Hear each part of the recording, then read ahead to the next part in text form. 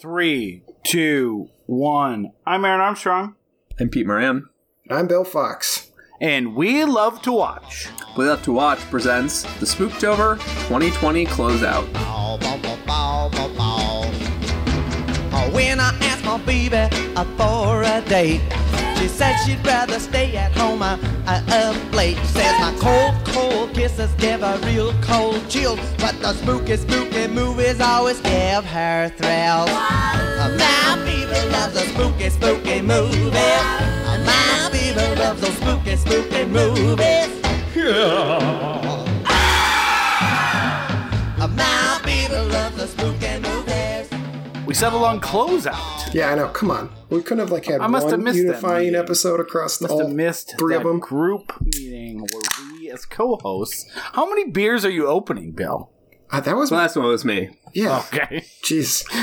I mean, this is my first on this episode so far. I didn't know. I missed the memo about being a closeout. I missed the memo on shotgunning beers, I guess. I could go for a shotgun beer.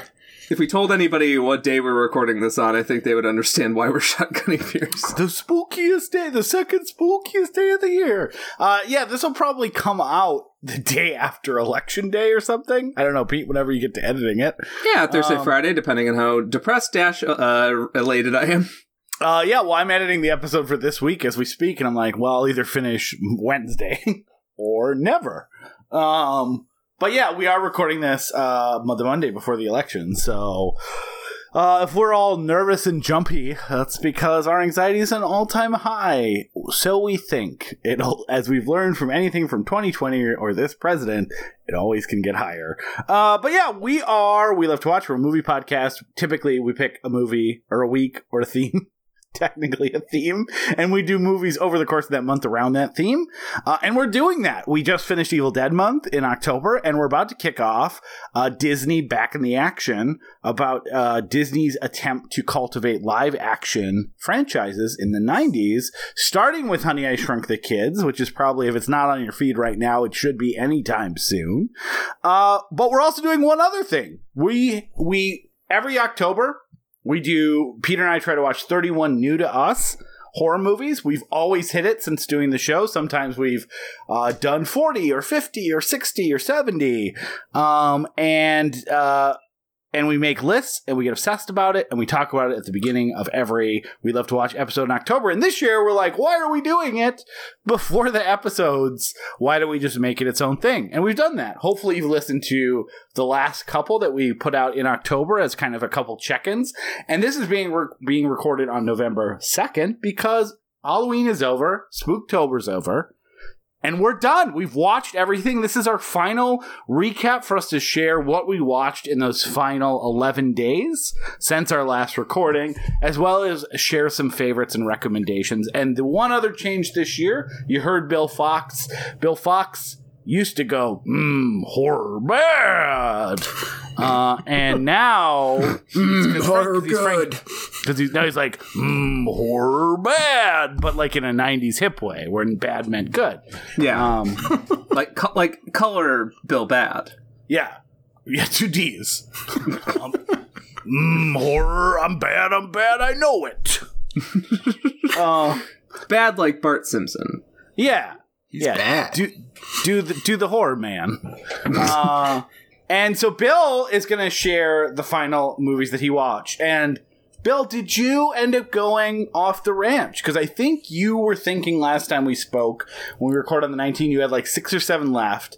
And all your Spooktober juices were flowing, that you were going to try to put together a few ad hoc new ones to watch as the month closed. Did you end up doing that? I went slightly over the list. I did not live up to expectations, at least my own expectations for going over. I finished on like the schedule I planned, and then like spent 3 days working and not watching new to me horror movies. But then in the final like 2 or 3 days, I picked up a couple extra. So there's a couple new ads. You know, Bill, that seems like a reasonable Yeah. healthy relationship with horror movies, not in any way sickening and perhaps leading us to question your very sanity, your fitness as a guardian. I don't want to be accused of anything healthy, just to be abundantly clear. Like, there are times when I have an unhealthy relationship with work, and that is the only reason I had an unhealthy, or did not have an unhealthy closeout to my Spooktober. Mm-hmm. I feel like this is a transition, Peter, where you're going to aim the camera right at me. Yeah, like, you're not some sick fucking weirdo that did like 100 movies. I was going to interrupt when you said 70 and call out that you guys have never done 70 in a month before, right?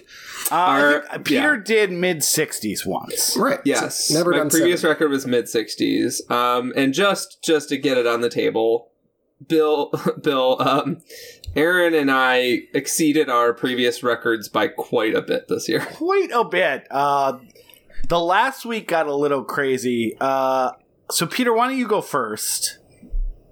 Sure. Yeah, sure. So, my total, without rewatches, was 80. 80 on the money. I started watching 81, and it was like, it was Final Destination 3, and I was like, frankly, I don't have to do this to myself, and my brain went to sleep.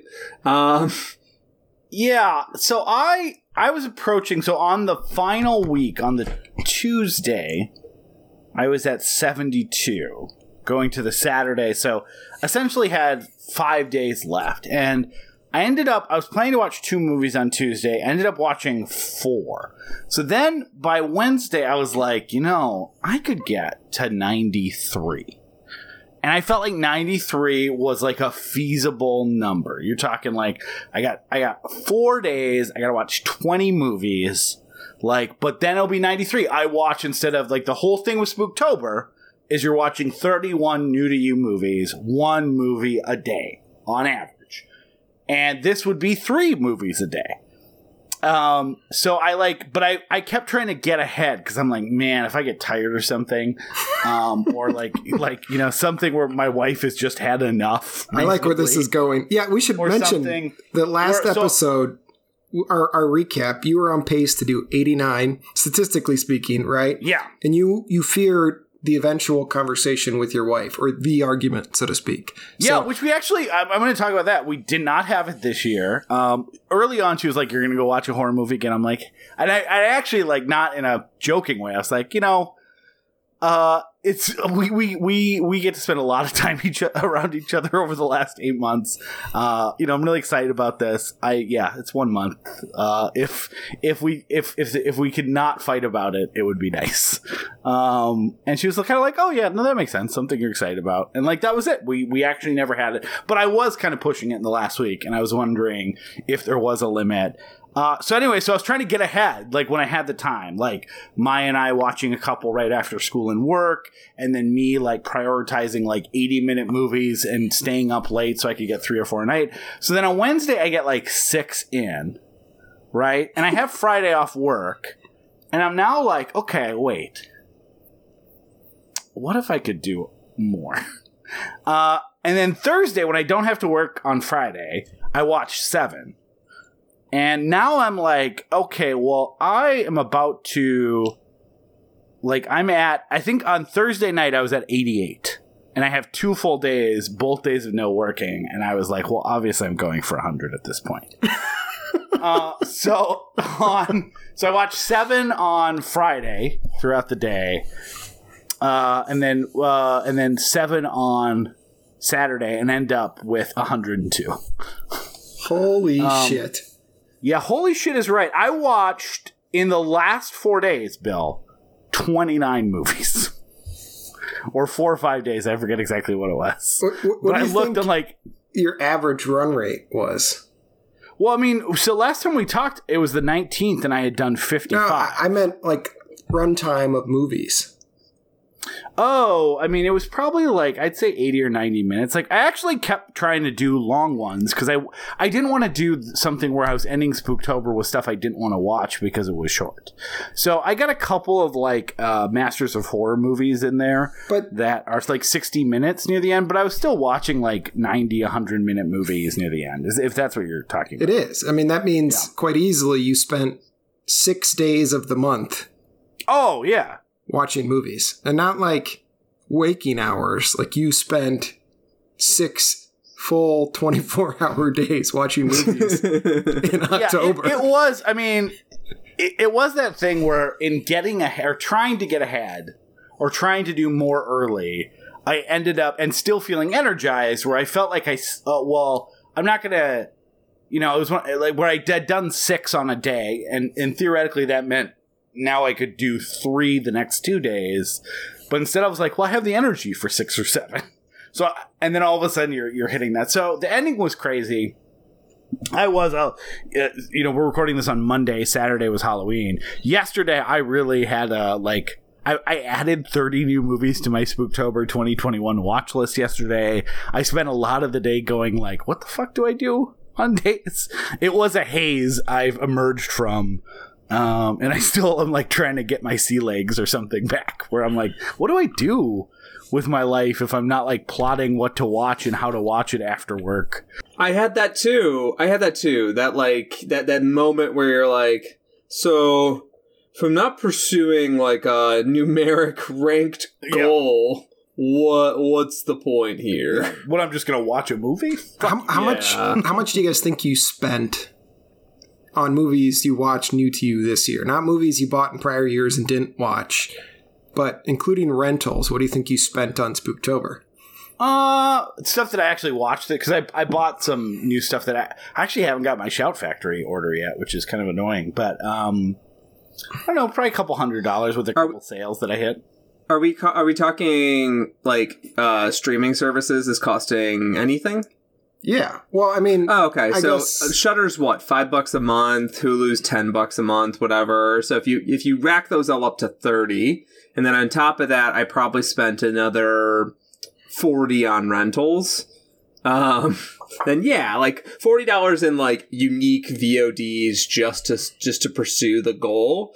But a whole lot of what I watched was on streaming services because Shudder is amazing. And I started saving the services that aren't so amazing on horror. I started saving up movies on my watch list like months in advance and just kept them in my queue ready for when the moment hit. Like The Platform and Underwater and The Invisible Man and Scary Stories to Tell in the Dark were all movies I was like, I want to watch that in Spooktober. I want them to be like the special to me, kind of like the new hot movies that like people are actually talking about. Yeah, as you got to intersperse, right? Like you can't just do 5 80s like 3-star movies in a row. Yeah, and also to note, one of the things I love about horror movies is that they're speaking to a different culture, a different type of person, someone who's different than me, and like that's one of the things I love about it. But it is nice to watch a movie where you're like, this movie was made specifically for me as an American in 2020. Like that was the fun part about watching Invisible Man, was I was like, this was a movie made for me right now, as opposed to like a movie from 40 years ago that was made for a completely different person. Yeah, that was made as a drug laundering scheme. Essentially. I forgot, though, that I also bought the Friday the 13th box set, so I guess right there, that's about $150. So that plus whatever I said. Yeah. So to bring it home, subscribe to your Patreon and help support us. This madness. Yeah, so I'll say this, and then we can get into the movies. Like, I feel good about hitting 100. Here's why. When Peter and I would like fantasize about when we were on like really early good run rates in Spooktober's past, like, we'd think of like, maybe I get to 50 this year, and then Peter would hit 50 or something like that, or like, oh, could we do 75 or something like that? And like 100 was, I think, like the holy grail that we talked about. Wow, how could I someday plan it out where I could get 100 movies in a month? And apparently all it takes is a quarantine where you don't have to go anywhere, and my daughter actually watched 31 total movies. She watched 28 of these with me. Yeah, of the I didn't 102. expect your daughter to be a boon as opposed to a handicap. I expected your daughter to be like, anytime that she's awake or she doesn't want to go sit through nap time, all of a sudden like you can't watch something. As opposed to like, love the black and white horror movies. Watched Hammer films with me, like old monster movies. Like she watched a few. She watched. Let's start with the Maya check-in. Yeah, let's do it. Well, yeah, we can do a Maya check-in. Is she on Letterboxd now? Like, are you tracking every movie she's seen? I was telling Erin, like, make a list for what she watches every year, and it'll be like, it's like a cool record.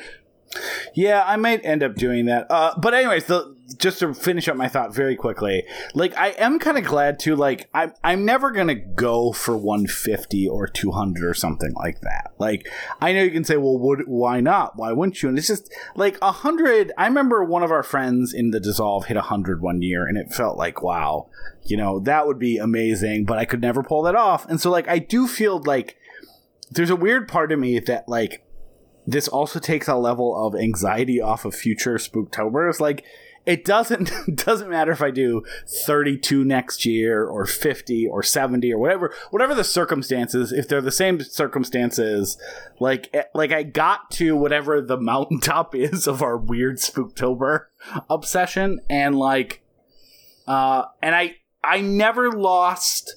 I hit 100 and still had 2 movies that I was interested in and watched them. And I still could have watched some the next day. Like, I don't feel burnout, and last year when I did 40, I felt burnout. So I Peter and I talked about this on previous episodes, like the way that we threw out lists, the way that we communicated, the way that we like followed people's suggestions and like just had not much else competing for it from a time perspective was just made a really fun year. So in a shitty year, this has been a highlight. So I will go through my list. Hold on. Because I do technically have 47 movies to talk about since the last time we spoke, but I will go very quickly. I'm just going to tune out here, take a little nap. It'll be fine. You take a little nap. Okay, I'm going to go through the Maya ones since we last talked, which was there. Okay, so Maya and I watched The Babysitter's Guide to Monster Hunting. Did we record that? Were we there? Yeah, we did. Sorry. Okay. I was trying to guess what my crossover actually was, and I think I figured it out. There we go. So we watched Mrs. Peregrine's Home for Peculiar Children, which is a Tim Burton movie that was actually kind of spooky. Way more spooky than I was expecting, which is why I was surprised when I saw it on Recommended Horror Movies, which she liked quite a bit. We watched... Is it good? Is it good? Like, I haven't It's heard... the best... So here's what I would say, which is both is damning with faint praise. It's the best Tim Burton movie since Sweeney Todd. Oh, okay. So, huh. Which means it's like a 3.5-star movie at best. But it's definitely enjoyable. It actually has some super creepy monster design. I mean, it's got some good actors in it. It's like a better directed version of those types of movies, but not like a good Tim Burton movie, if that makes sense. We watched the Spiderwick Chronicles, which was just fine. We watched the new Witches movie, the Robert Zemeckis movie, because she really likes the original one with Angelica Houston. And this was fine. She's never going to watch it again. She's always going to prefer the much better version. Why is Robert Zemeckis making almost a beat-for-beat version of The Witches with nothing original? No one knows, but it exists, and you can watch it if you want. We watched the Hammer Terrence Fisher Mummy. Oh, that's fun. Yeah, from 1959, which she liked quite a bit. And then anytime mummies would come up in future ones, she wanted to talk about them. We watched Girl vs. Monster, which is... I watched like 4 or 5 of the Disney Channel original spooky movies. Girl vs. Monster is definitely the best one I watched during Spooktober. I would say the best one I've seen is it's called Zombies. But this one is actually like well shot, has interesting monster design, is fun and zippy. Like, it's a 2.5-star movie, but compared to some of the one bangers I was hitting with Don't Look Under the Bed and Halloween Town 2, it felt like a welcome reprieve. We watched another one that was a Disney Channel one that wasn't that good, although the monster design is super spooky because it's from the 80s, which is called Mr. Boogedy. Mr. Boogedy. Mr. Boogedy. We did not get to the sequel. I guess that'll be next year, called Bride of Boogedy. That's true. That's a thing. It's called Mr. Boogedy. I don't know. Silly. Watch it if you want to. We watched The Curious George Boo Fest. That was for Elliot. Not so good.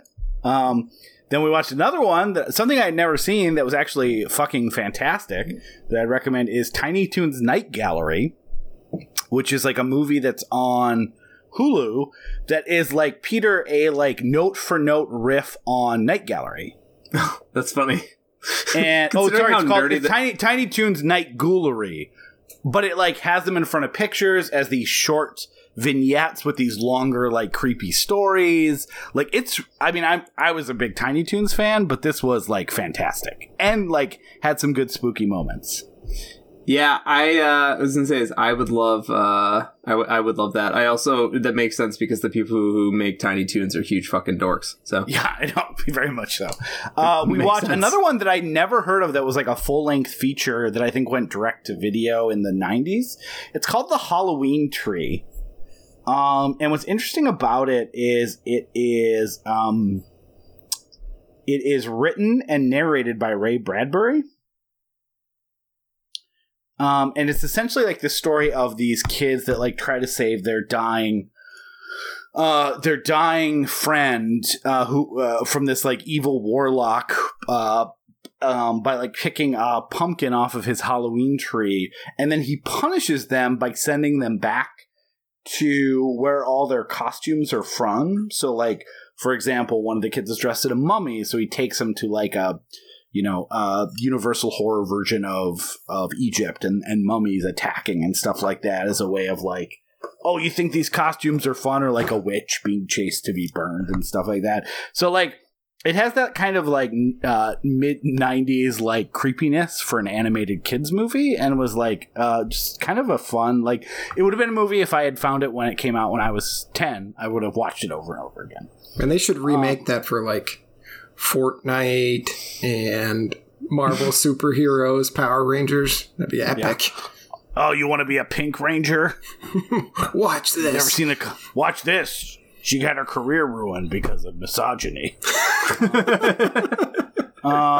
We watched another like fun kid thing I never knew existed. Peter did, which was we watched Mad Monster Party, which is a fuck. Who are those guys? Who are those boats? Bacon and Rass. Rankin and Bass. Bacon and Taken. It's a Freaks and Geeks episode title. Yeah, which is they're known for like The Year Without Santa and Rudolph the Red-Nosed Reindeer, and they did a Halloween not just a special. So the weird thing about this is that those like Rudolph the Red-Nosed Reindeer, they would air for an hour, so they're like 50 minutes without commercials. This was an hour and 35 minutes, Peter. It was a full, I don't know if it was a 2-hour special when it aired or what. And it also, like, because it's just the plot is that Dr. Frankenstein, which is like, I guess where all the monsters, he's their king or something, I don't know, or the richest guy in town, is retiring, and he's going to give his castle and all of his scientific shit to his son, who is played by like a nerdlinger, like it's a nerdlinger puppet, who the person that's voicing him does a Jimmy Stewart impression for the entire time. And then Stewart like, so was big. Like, he was a big Stewart. So you have like the creature from the Black Lagoon and Dracula and other people like teaming up to make the nephew look bad, so that Dr. Frankenstein names them as their heir, and then alliances change throughout, and there's all these musical numbers, and at the end King Kong shows up and just destroys the like. It's not good, but it is oddly compelling and unique, and it's something that I would recommend. Because it just is such an odd movie, and it has a ton of fun horror iconography. So for more creepy stuff, actual creepy stuff, we watched together. We watched Gretel and Hansel. Oh, that's fun. The Oz Perkins movie from this year. she was nonplussed by it. She's not, Here's not what's really actually into it? funny. I mean, it's pretty slow, right? Yeah, it has a lot of creepy stuff. She was kind of not into it. Here's what's funny. So, Peter, I debated with her because I did like a common sense media search of like horror movies and then like, without like sex or rape or sexual violence or stuff, but like we're still creepy. I didn't care about like swearing or gore. And I told her that this one might have blood in it, and it didn't have that much blood. And she told me she was very disappointed. She said, I thought you said we were going to watch a grown-up movie with blood. So, but I also showed her, I let her choose between this and Before I Wake, the Mike Flanagan movie, which I'd never seen. And at 10:30 at night, she came up and she said, Dad, I'm too scared to go to bed. And I said, why? She goes, because the kid whose dreams come to life from the preview of Before I Wake that she opted not to watch as it didn't look scary enough. So I told her, well, you're never watching that movie. She goes, no, I'm just kidding. I wanted to get out of bed. Sorry. We can watch it. We can watch it. And she went back to bed and I didn't have a problem. So this is something that I experienced with my cousins where I finally showed them Night of the Living Dead. In the first 10 minutes, they acted bored and laughing at the zombies and everything. And then I look at them 45 minutes in and they've got the blanket pulled up to their chin and they're like actually terrified. And then like a couple days later, my aunt was like, so did you have to show them the horrific fucking gory zombie movie? And I was like, sorry. Like they said they'd seen other horror movies. They said they were fine. They said they were fine. I can't trust a kid? They were laughing. I don't know. They said like they could have as much candy as they wanted. I thought I would be more concerned about me being mad that they laughed all the way through one of the greatest horror movies of all time. But, I kept my lips shut and they eventually turned around. Here's the thing. I didn't really buy it because she's at that age that she comes out 10 times because she needs to ask me a question or forgot something. So I wasn't quite buying it. And she never mentioned it again. So we'll see. I felt like that was, but I mean, she watched the others and was fine. Anyways, so in looking for another one of those on Halloween day, we ended up settling on Cat's Eye. The preview for the sequel to 47 Meters Down looks kind of fun. And I thought like, oh, sharks eating people. That'll be good and scary for her. But she wanted to watch Cat's Eye, which she was super into. But I will say, Peter, we were texting during it. And we had just finished the second story, The Ledge, and you said the third one might be scary for her, which is about the little monster attacking the girl. And I told her, like, okay, well, this next one might be scary. And she wanted to let you know that it was not scary at all. Well, that's the only one that's, like, relatable for her. She's not a smoker, as far as I know. No, I had to explain a lot about smoking to her in that segment. And then she's not a philanderer, as far as I can tell. So she is stuck at home. I feel like we'd know at this point. I did have to rewind. So I feel like the third one is the only one that was like very relatable and also hits kids where they're vulnerable, which is like you're laying in bed at night and you see a weird shadow in the corner of the room. Another one, she was disappointed that I said there could, according to Common Sense Media, there was a little bit of gore. There was essentially no gore or blood. And she was very disappointed that did not materialize. So at some point, I guess, I don't know, I'm going to show her the Evil Dead remake and just be like, okay, let's see. You want some blood? Please, can I have some blood? And then you open up the floodgates. You blow open the levees. Literally. Yeah, so... those are, we watched Bava's Planet of the Vampires, which she was kind of bored by, but so was I. So that is... It's kind of boring, but we should watch it. We should cover that for Star Trek when we start getting into Star Trek riffs. Yeah. Because it is a straight up Star Trek ripoff. 100% Star Trek riffs, yeah. But it's almost Starship Troopers too, because all of them are just space fascists. So it's like space fascists versus space vampires, which makes it sound a lot more fun than it is. So I'm going to go through the rest really quick. So I did a little Val Lewton trilogy where Did you have a Lewton Tootin' good time? I had Lewton's one of my favorite. Lewton, more like scooting to see the next Lewton. Yeah. More like Val, he's my pal. Nah. But I watched, and two of them were Karloff, Isle of the Dead and The Body Snatcher, and then Curse of the Cat People, and all were pretty great. Curse of the Cat People is kind of like almost not a horror movie. Almost not. Once you get over that it's like basically like a Christmas movie. It's still, they got a spooky ghost, right? We're not going to go down that road. I'm not saying it's not. I'm a big tent horror guy, especially for Spooktober, but I remember watching it and after I adjusted to the fact that it's basically not a horror movie, it's just another story Val Lewton wanted to tell, I was like, oh wait, actually this is really good and magical. I will say I've seen a lot of Val Lewton in movies at this point, and they always usually get 4 stars, but I'm now convinced, especially after watching some big recommendations like Leopard Man and I Walked with a Zombie, that like I started with Cat People, and like I'm not going to see a better one than Cat People. I think Curse the Demon. Oh, Curse of the Demon's great. Yeah, I forgot that was a Lewton joint. Yeah, that and Cat People are the top of the pops from what I've seen.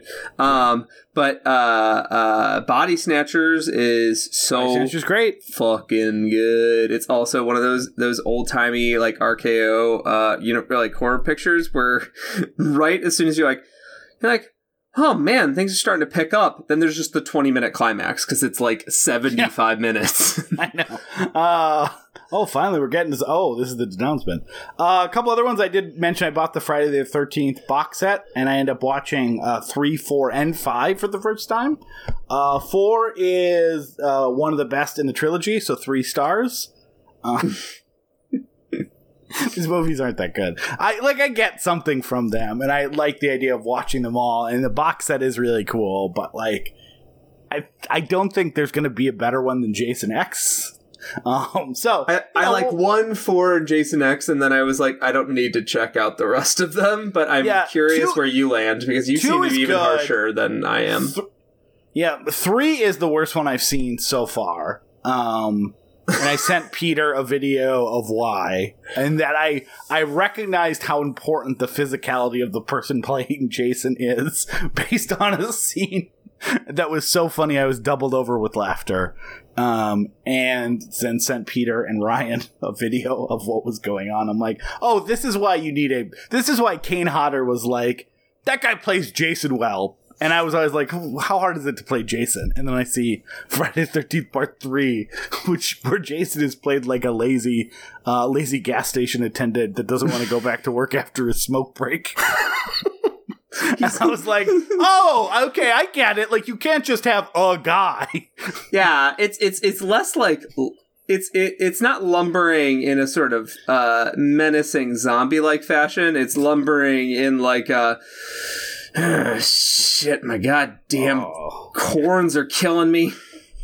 2 hours left. All right, well, one last drag. Let me throw it to the ground. No, let me walk back up here. I mean, in some ways, it's more realistic. I mean, he's been at it for a while. But the whole point is, like, the reason I like Friday the 13th Part 2 is that the Jason, like, he's like this super fast, like, almost like manic person who is like, he's like a Leatherface figure almost. Yeah, he's been like, yeah, exactly. And that takes a toll on your body. It's a cool portrayal. I watched Dead of Night, which Peter already talked about in a previous episode, but which is fantastic. Mm-hmm. Maybe one of the best wraparound segments in an anthology horror movie. I'm trying to, off the top of my head, I'm having trouble thinking of a better one, but the whole thing was great, and like the story is all rolled up into it, and it's essentially the first anthology horror movie too, from 1944. Fantastic. I watched The Craft for the first time, which is a lot of fun, and then I watched that because I'm like, I'm gonna watch the sequel to The Craft. And then I heard the sequel is not very good, so I didn't watch that, but I'm glad I watched The Craft. In addition to Planet of the Vampires, for my Bava, I watched Bay of Blood, which was okay until the amazing ending, where I think he's flipping off everyone in a very funny way. But I will say I started with 2 great Bavas. I loved Black Sabbath and Black Sunday. And Planet of the Vampires and Bay of Blood was a step down from that. So I'm only going to watch his movies that are specifically referenced to Sabbath and The Color Black. Wait, have you seen Hatchet for the Honeymoon yet? No. That one's good. You should Is get that it? one, and you should watch that next year. It's really cool. Yeah, I mean, I love Blood and Black Lace, but there you go, black again. I added Blood and Black Lace to my list this year, and then I saw that I had watched it in a previous year. Yeah, you recommended it to me. Yeah. I was like, oh, that's one I haven't seen yet, and then so I like Bava, but there's definitely like a cream of the crop, and then there's just like a fatty milk of the top. So sticking with some older ones I watched that I love quite a bit, I watched The Quartermass Experiment, which, you're right, very Lovecraftian. Holy shit, that ending is fantastic. Couple found footage ones that I enjoyed. So I watched the Poughkeepsie tapes, which was the one I was saying, like, oh man, I don't know if I can do this. And I waited till the last week, and I almost didn't watch it. And I'm like, no, I talked about it on the podcast that I'm finally going to work up enough bravery to watch this fucking movie. And I was dying laughing for a good chunk of the movie. And here's why. So the movie, what happened was it was a found footage movie about the serial killer, and the idea is it's a setup where they find these tapes that tell the story of how dangerous the serial killer is. And it was supposed to be relatively brutal. It gets pulled from release in 2007 after it appears on previews, disappears, shows up on one streaming service in 2014 for like 2 weeks, and then it gets pulled down. So there's like a myth around it, and there's definitely like crappy versions being traded online. And there's a couple scenes that in a vacuum are extremely creepy, and it is about like a shitty person who ties up and brutalizes children and women and stuff like that. However, here's what I would say. Almost all of the violence is implied. It does not happen on screen. It is not hostile. It shows him like coming up to a like great Girl Scout and being like, yeah, what's wrong with talking to strangers and stuff like that. And the camera cuts out and has a talking head talking about like eating cookies. They found, about what happened to her and stuff like that, which is not creepy, right? Like the first 20 minutes I was like, oh, this is unnerving. Here's where they made a what I would say a pretty giant error. The killer is a theater nerd. Instead of like a Buffalo Bill creepy, soft-spoken, he is like an over-the-top, wears like Renaissance gear and yells like, yes, you like that, don't you? And he's a bad actor, the person doing it too, like a theater nerd, for example, just throwing it out there. And so it is so ridiculous that I don't know how to be scared. And then once I like tapped into what this guy was doing, like, and like he has him like go up into people's cars and he's like, you thought I was a cab driver, didn't you? No, why would you think I was a cab? And it's just like, what is this? This is the worst thing I've ever seen in my life. And then also it makes a major plot point around that they execute an innocent man for his killer because of 9/11 distracting everyone. And I took a clip of this as well and sent it to Peter, and I've probably watched it 100 times. I don't know how to share it with everyone, but it Peter, I think, would you like, it feels like a parody of something, right? Like that clip. Yeah. It essentially, someone paraphrases the Tobias Funke joke. Well, I don't want to blame it all on 9/11, but... Well, you guys sent it to me without any of this context. Yeah, and I perfectly, it seemed like totally legit. Like, oh yeah, that sounds like some crappy documentary. Like, but it was like 10 minutes of them like 9/11 really fucked us in relation to this other specific thing. And then you have this guy like wearing like, I don't even know what you call them, those long nose like theater masks, and he's like, now be a mime. It's just like, is this supposed to be scary? So I feel like it's a movie that its reputation as like a banned film that no one would release added to it, and then it did, like, after 20 minutes of, once it played its hand was goofy, not scary. But anyways, I would watch it for the 9/11 stuff. I highly recommend it for that specifically.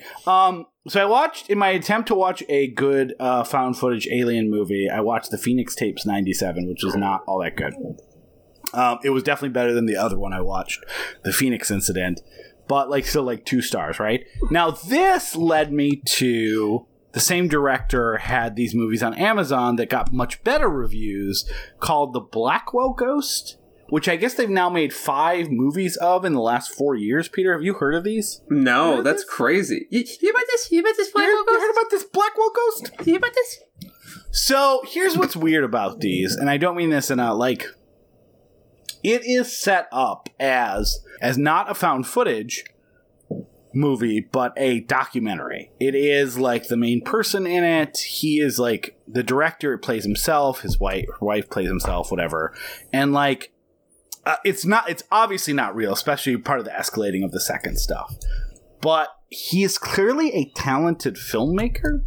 And the fact that he's not, especially the first one's better than the second one, but the fact that in the first one that he is making it like he is a ghost hunter staying at the house and putting cameras up, but like doesn't need any of the Hollywood moments, leads to some really subtle horror that actually creeps you out. So, like, I do think the kind of, like, apparently from there he moved on to going to other quote-unquote haunted houses. But I would say the process-oriented nature of the first one as being not just a found footage movie or a fake documentary, but this guy is, like, trying to be like, no, this is a documentary and I am actually filming it. And he kind of sticks to that bit. Which is kind of lame and dumb, but it made a very interesting first movie. And then the second one I wasn't that into. Because it does a sequel thing of going bigger, which was a mistake for why I liked the first one. Watched a couple Masters of Horror. I watched Family, Cigarette Burns, and Dear Woman, which were all pretty good. Cigarette Burns, obviously the cream of the crop there. But Family is something else. I don't know why I missed that one. Family is so fun. Yeah, it is. Has a great Twilight Zone twist at the end. All right, I'm going to go through a couple really quick, and then I just want to name some cream of the crops. I watched Killer Legends, which is the follow-up documentary from the people that made Cropsy, which is fine. Relic, which is a recent movie that is like sad horror. That still has some good creepy moments. That is actually a better movie, not in a horror-thon, but like How to Spend a Thursday Night. The Brain, which was a ton of fun, 80s gore fest with the evil doctor from Reanimator. I said to Peter, it's the best movie Larry Cohen never made because it has that same sort of like ethos and energy. And then Snatchers, which was a fun action horror movie. Norai the Curse, which I think Peter already talked about, which is a fun Japanese horror movie. I'm going to talk about a few of my favorites, though, and then I will wrap up. So I watched a movie called Baby Blood, which, Peter, have you seen Prevenge? Yes. Love Prevenge. It's great. So this feels like this is from 92. It's from France. It is only available on Blu-ray. One of those Kino release things where you can't get on streaming. I'd heard a lot of amazing things about it and decided to pick it up last year and saved it for this year.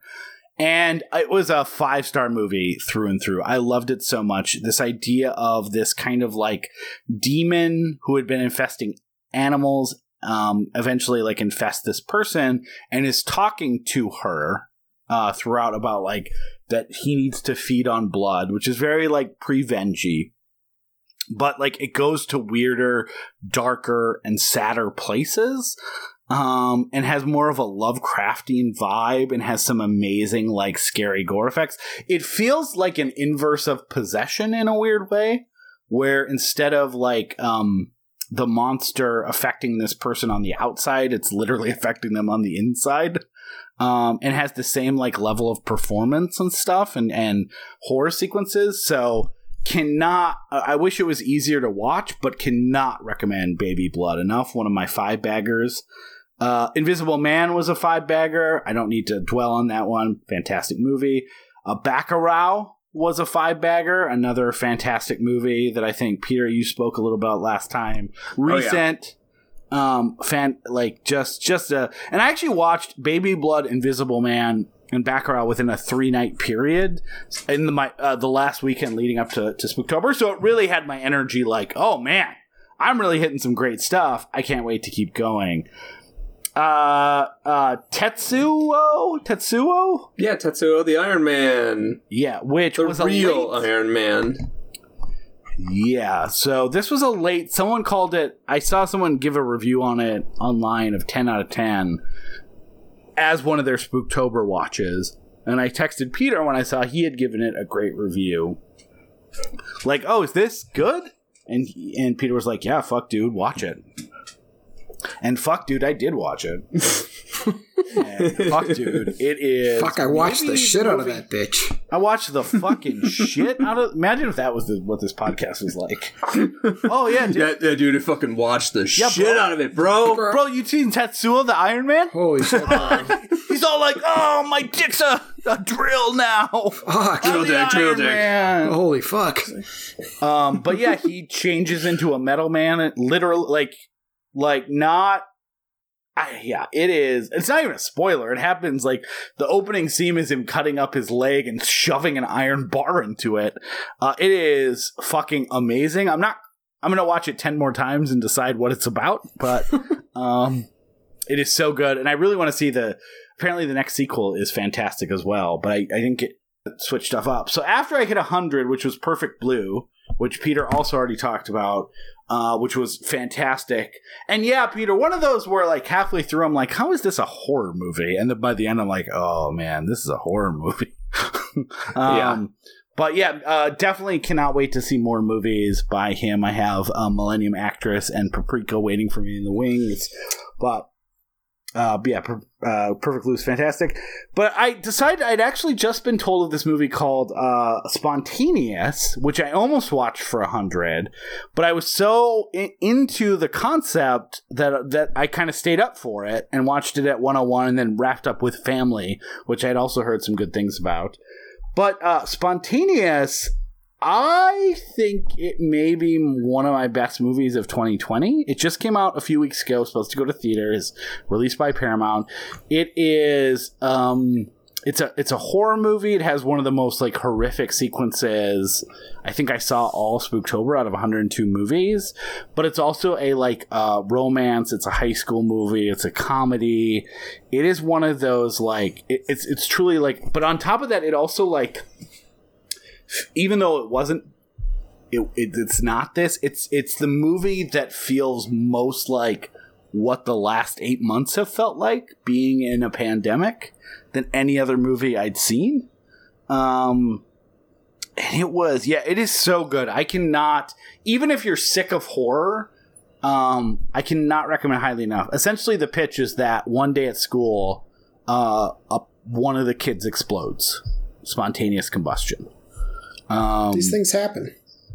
Yeah, and that just starts happening, and so now you're living in a world where sometimes people just explode, and all the attempts to fight that and stop that and figure out why it's happening, set against the backdrop of a high school where people are supposed to go on and like get done with their senior year and move on from that. And god damn it, it is so good.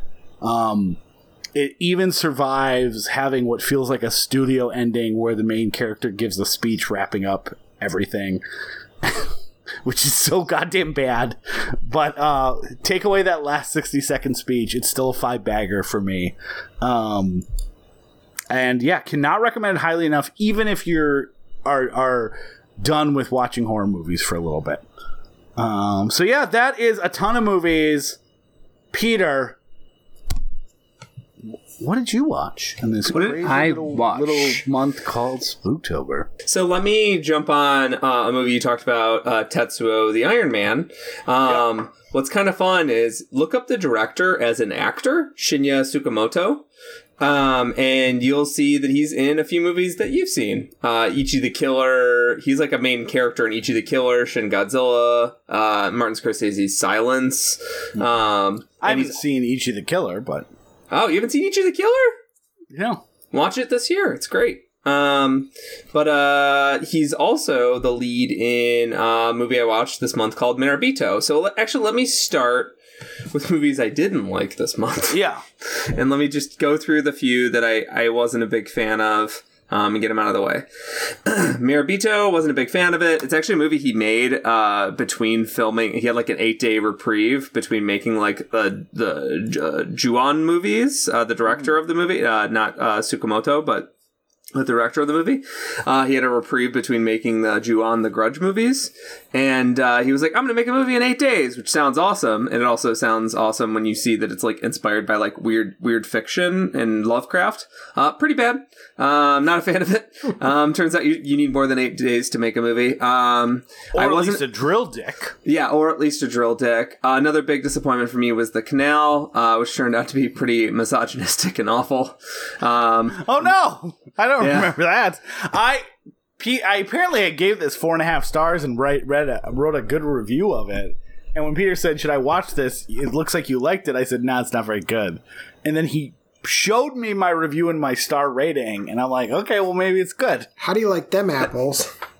But I guess I think I had the last laugh that I was right, Peter. That's why you shouldn't always rate things right after you see them. Because I feel like the ending was really surprising. And I probably it is a really good scary ending. Yeah, and I feel like that's the only part I remember.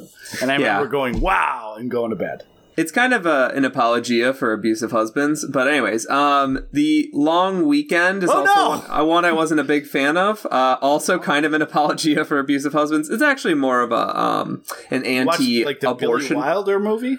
No, not the Drinking Long Weekend. The Australian movie about a couple versus nature. So the suburban couple goes out in nature and it turns on them for their transgressions. So it's almost alcoholism can be a horror, but I don't know if it counts. So I wasn't a big fan of Long Weekend. It was just one of those experiences where like you get an hour into the movie and you're like, I think this movie's politics are toxic.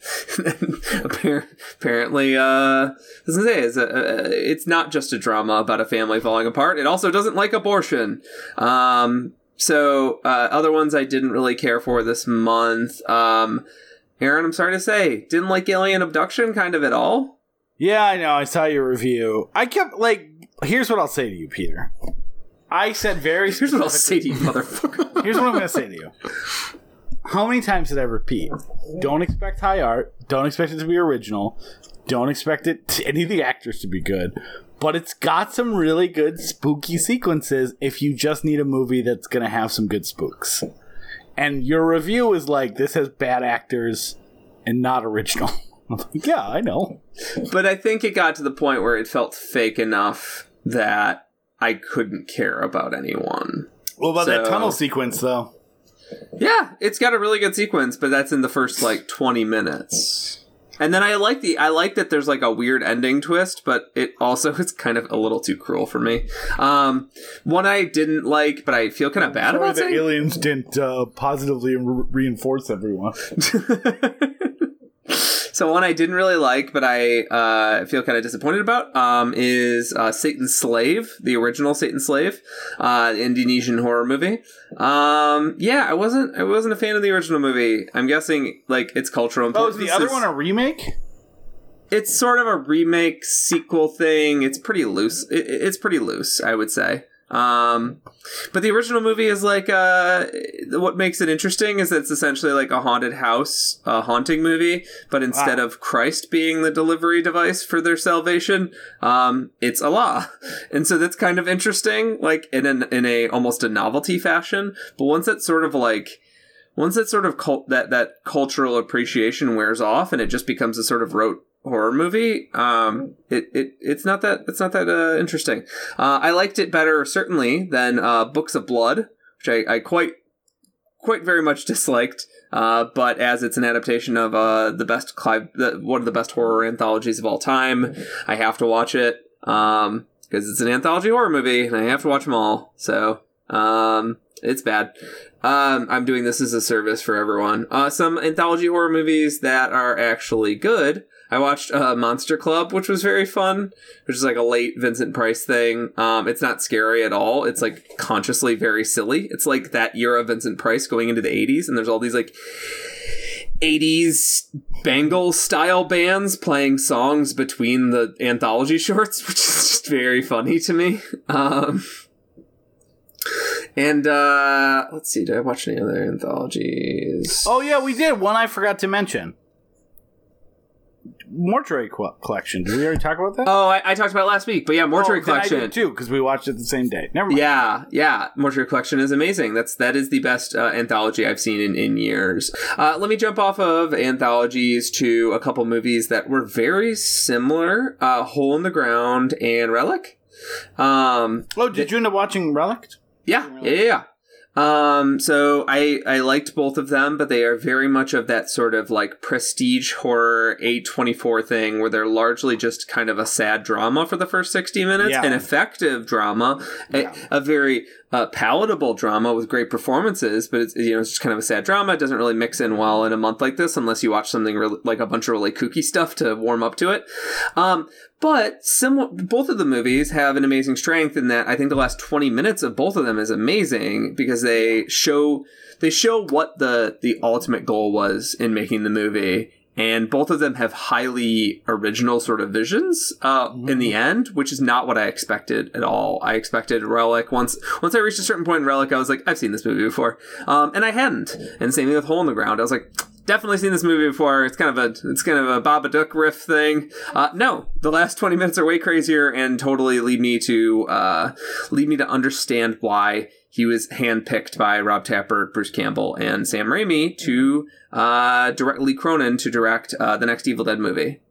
Yeah, and I like that. I like the Relic's got some like House of Leaves shit, where all of a sudden there's rooms in space that don't really exist. It doesn't make like the geography of the house no longer makes sense, which is so cool. Yeah, it's just like I said, it's probably the only movie I watched that I just watched it at the wrong time. Like, I gave it 4 stars. I really liked it. I feel like if I would watched it earlier in the month or outside of Spooktober, I would have been more appreciative and like sat in it a little more, as opposed to like in the last 4 days when I probably needed something with a little more energy. And I watched some great movies in the last 4 days that I gave 5 stars to, and I'm going to return to. Yeah, it was just a bad placement for me personally. Yeah.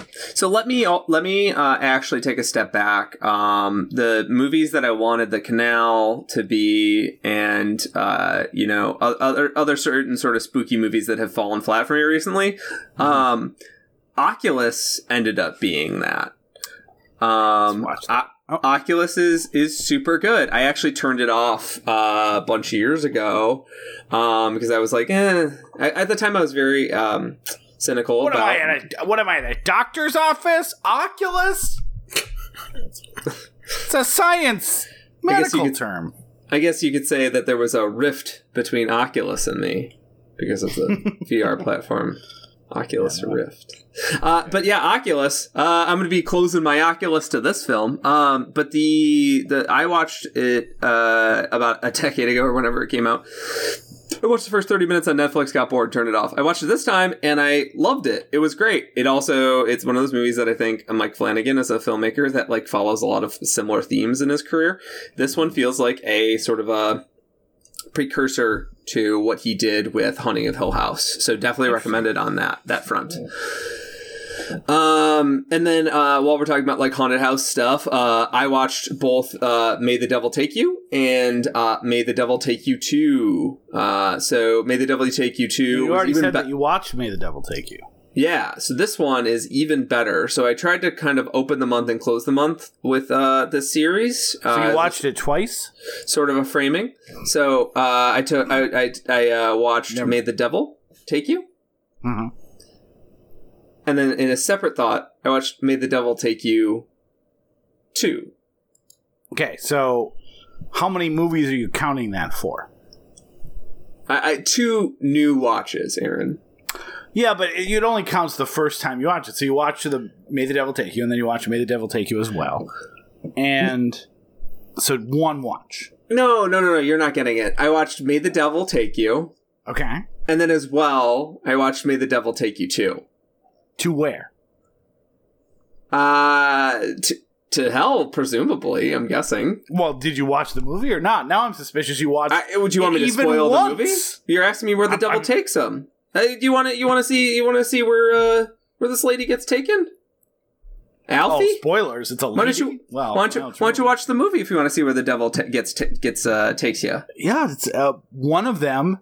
I actually have that and the sequel on my watch list for next year. May the Devil Take You, and then May the Devil Take You TOO.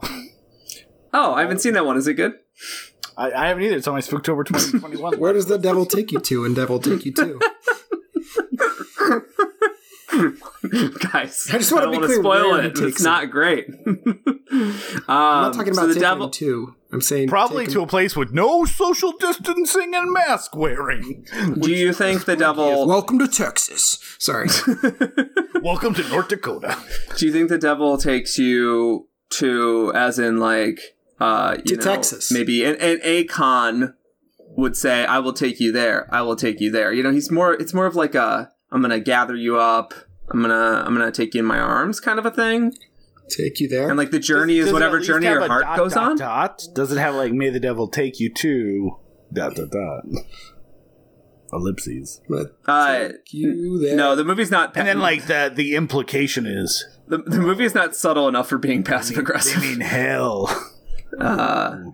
May the devil take you to. So I guess the spoiler sequel. is that the devil did not take them in the first one. To find them, you have to watch the first movie and the second movie to find out who survives, who doesn't survive, all that. Anyways, this director, Timo Tehonto, I think is how you pronounce his name. That's as good as I think I can get right now, unfortunately. He's one of these guys I'm following very closely because I love all of his shit. He's also like an action movie director. And I think you should watch the first movie on Netflix, and the sequel is a Shudder original. For whatever reason, the bidding war happened, and Netflix paid a bunch of money for the first movie, and now it's stuck there forever. And then Shudder paid a bunch of money for the sequel. So, very, very fun haunted house movies. Now let's do a quick sort of mop up on some other ones. Escape Room was, fun, clever enough. Blood Quantum, super fun Blood Quantum was super fun just seeing that sort of setting and that cast, but it has fairly sizable script problems. Definitely still watching, because it's about Micmac, indigenous folks, First Nation peoples in Canada. They suffer a zombie apocalypse, but they are immune to bites. So they're immune to the actual virus portion. So they start to carry this like extra weight in society. It's a really cool.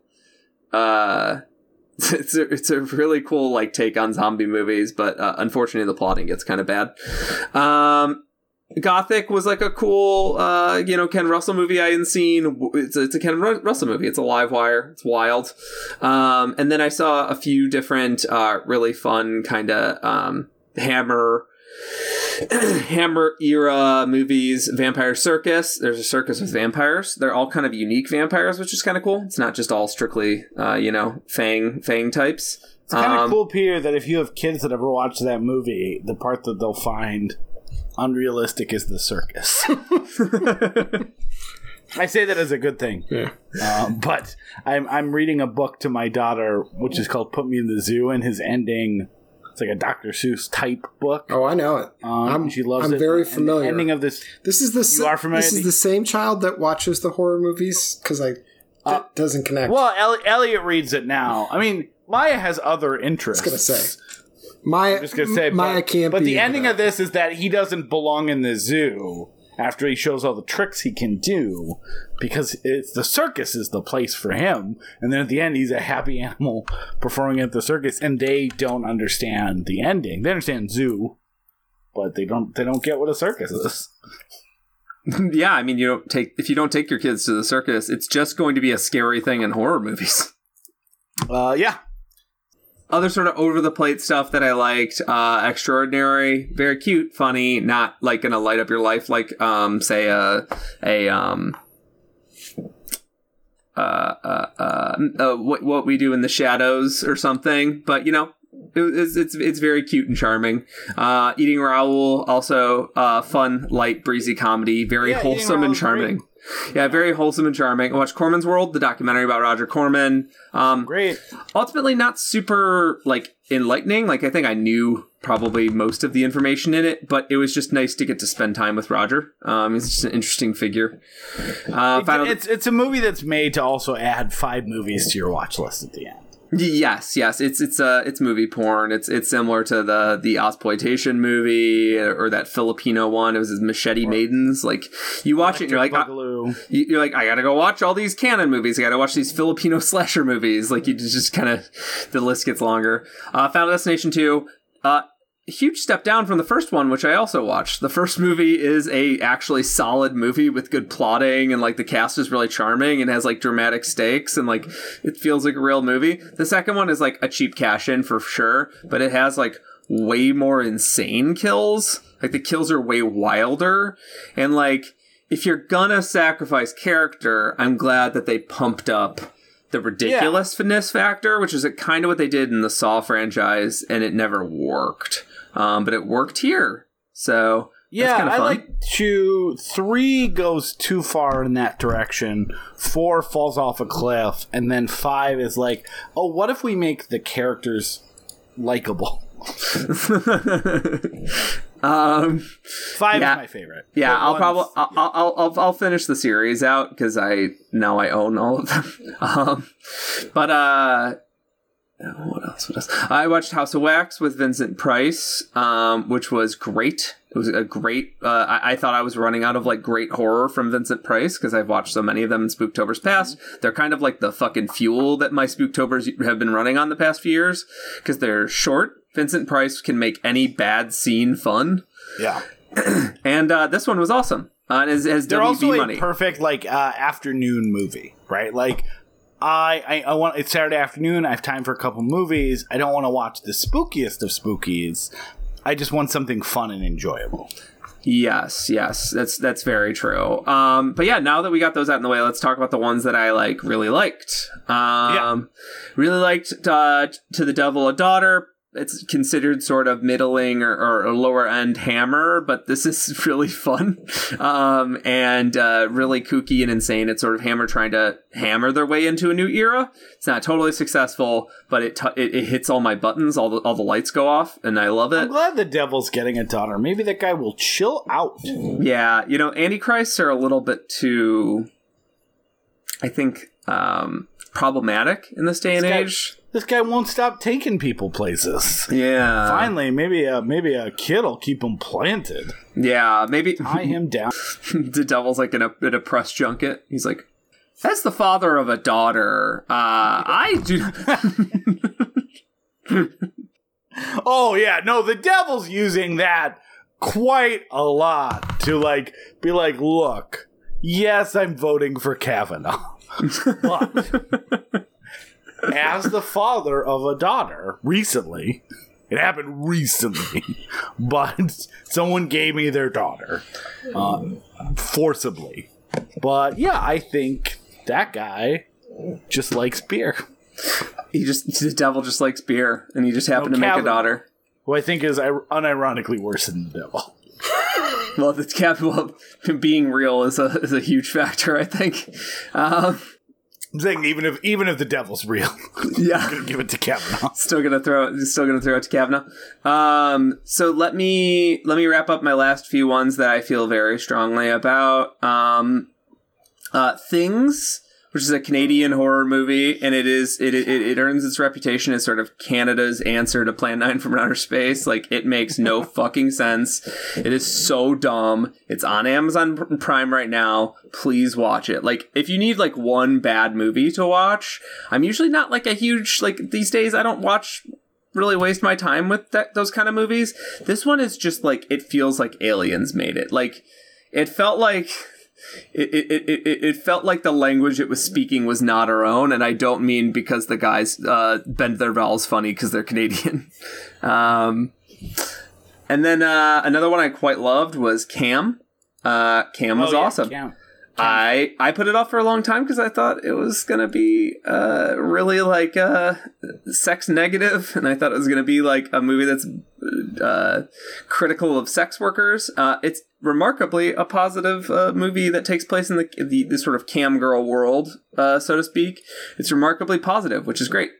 A movie that I've never actually seen. I've only seen like bits and pieces of on TV when I was a kid, like a young kid, and I thought looked stupid, is The Frighteners. The Frighteners rules. Rules, Peter. I said It's that. rules. I could not believe that not only had you not seen The Frighteners in full, but like you thought your memories of watching bits in it was that it sucked. Just because like The Frighteners was one of my like direct line movies, like. But I suppose I'm a little older, so I got into Peter Jackson pre Lord of the Rings. Like I discovered Dead Alive as part of my like high school trying to find other Evil Dead movies, and then ended up watching Meet the Feebles and The Frighteners and other movies that he did. Heavenly Creatures too, but that's kind of a different type of movie. But I suppose you were a little bit too young for that. I was probably at the time where I was rejecting silly things because I thought they were too kiddie, and so I mean, you know how it is when you see like a bit of something when you're a kid and it's sort of ingrained in you, and you're like, isn't that movie terrible? And then you realize you're like, well, I was terrible. I was an 8-year-old. So yeah, this one was surprising on every level. The direction is... Like, wait, hold on. So you rejected the R-rated The Frighteners at age 8 for being too kiddie? Yeah, it's silly. It's not really... And especially I watched it on TV, so like all the gore was cut out. It was just like these like very... these Casper-ass looking ghosts bumping around. Like it wasn't like... it wasn't like particularly impressive from 5-minute watches. At what age did you watch Tetsuo the Iron Man? That I didn't see until a couple years ago, but I watched Ichi the Killer like at 13. At what point are we going to have your mother on the podcast? She's a psychologist too, right? Yeah, I know. She knows what she's done to him. Like, yeah. I mean, I've met. Yeah, I mean, I know his mom.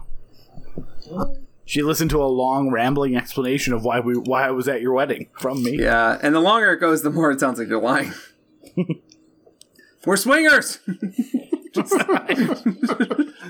So, we met on the internet, but it's totally cool. We like video games called Bloodborne. Not a sex thing. Not a sex thing. Right. My mom would probably be more understanding if she found it as a sex thing than if she found out we had found each other playing video games. Made friends in an internet movie group that led to us talking about video games that led to us. Yeah. She'd be like, well, at least why not? You're satisfying, some deep-seated part of you that, needs to be satisfied, as opposed to whatever weird bullshit you're boring your wife with. Yeah, your mom probably came out of that conversation like, well, I failed as a parent. Aaron, no, everyone loved you. I watched La Llorona, which is it's very important you watch the right one. I almost got to that, Peter. I almost watched it in the last night. It seemed like I was going to run into a Relic problem where I'm like, is this too sad and serious? Yes, it's sad and serious. Okay. It's better than Relic, though. It is directed by Jairo Bustamante. It came out in 2019. It's Guatemalan. Just use that information to make sure you're watching the correct La Llorona, because there's been like 3 in the past 2 years. Don't watch The Curse of La Llorona, because if so, you've succumbed to the curse of La Llorona, which is watching the wrong La Llorona movie. Precisely. The curse is that every 2 years they're going to make a La Llorona movie and another La Llorona movie, and guess what? Maybe one of them is good. Huge fan, social horror, very much like it is about like the past coming back to haunt you. It's a super effective movie, just about a family of fascists getting haunted by ghosts, and it is something that I deeply hope the Trump family has a Llorona after them soon. The Quiet Family I watched, which I had seen Happiness of the Katakuris when I was like 14, which is the Takashi Miike very, very silly remake. I didn't know that Kim Ji-woon had directed a 1998 original. He's directed a bunch of movies I love. I Saw the Devil, Tale of Two Sisters, Good, Bad, and the Weird, A Bittersweet Life. And he directed also this sort of like family horror comedy in The Quiet Family, and it's one of those movies when it starts you're like, maybe I didn't mean this to be a horror, maybe this isn't a horror movie, and then you get like 20 or 30 minutes in it, and it is a Kim Ji-woon thriller. Like, it just escalates and escalates and escalates, and it becomes like a pitch black comedy as opposed to just something a little silly. It's very fun. It's very, very fun. And then let's see if I missed anything. This isn't really like top of the list, but I watched Alice, Sweet Alice, and I wasn't much a fan. But the kills in it are fucking grody in that 70s way where you're like, oh, this shot is just going. Oh, she's using a rock for this kill. Oh, wow. Like it's ultimately like the melodrama is very specific to the person. This was not my type of melodrama, unfortunately. So I wasn't a fan. That was your last one? Could have ended on a more positive note. Whimper. Oh, yeah. So I watched Perfect Blue as well. Perfect Blue is an all-timer, I think, for me. Perfect Blue is one of those movies I'm going to have to watch a few more times to unlock. It is one of the maybe 3 movies this month where I'm like, Spooktober kind of probably took something away from that. I don't think that's generally true of Spooktober. I think actually watching something where you can appreciate how different it is from what you just watched is a good thing. This is a movie where I was like, just watching it and just waiting for spooky moments probably took some of the deeper thematic stuff away from me. But as a psychological thriller experience, it's so good and it's gorgeously made. Like, I'm gonna watch all the Satoshi Kon movies I can now. But yeah, Perfect Blue. Yeah, it was really good, but I agree with you. I kind of regret watching it Halloween night only because I knew it was great, but it was weird. I basically watched 2 5-star movies in a row. One of them was perfect for the moment, and one of them I recognized that, like, I'm going to watch this again and process more of it, as opposed to just being like, it does take it's not like it takes a special movie in that it takes a better movie than other movies, but it does take a certain kind of movie, especially in that last week, to kind of shake you out of the spooky haze you're in after watching that many movies that many days in a row, and being like, okay, notice every moment of me. Spontaneous was that type of movie. Baccarat was that type of movie. Invisible Man was that type of movie. Baby Blood was that type of movie. Perfect Blue, I gave the same rating to as all those, but it was a much more like inward-facing, less showy movie, even if the animation and stuff was gorgeous. And so, like, it was one of those ones I'm like, okay, I'm watching a masterpiece. I'm definitely gonna have to circle back to this one, though, to fully appreciate it. Yeah, I purposely stuffed my the earlier part of my month with the Criterion movies, and then left more goopy monster movies for the end of the month, like the Final Destination movies, where I wanted to run the whole series. I ended up not doing that because my wife scheduled a vacation, very nicely scheduled a vacation for us in the last weekend of the month, which means... This is where the excuses come out. Which means I have a fantastic wife who took me to Palm Springs. That's why I didn't hit 100. Which means I had I was missing 3 days of spookage. I could have gotten all the spookage in. I mean, theoretically you could have, because I think we were all tied going into those last 3 days. I don't want to think about it. The other one who hit 100. Former guests. I asked my wife if we could just bump that trip to the following weekend, and she was like, no, I found a house that I want to rent for that weekend, and we don't have Halloween plans, so this will be fun. And I'm like, don't. That's an argument that I cannot debate. She's like, hey, here's all these things that you love to do, and I'm doing all the work, and I'm like, fine, I'll enjoy myself. This is true. So we did a huge like indoor Halloween for my kids, right? Like, they both love Halloween, especially Maya. We didn't go trick-or-treating. We didn't get to do a lot of the fun stuff we typically do.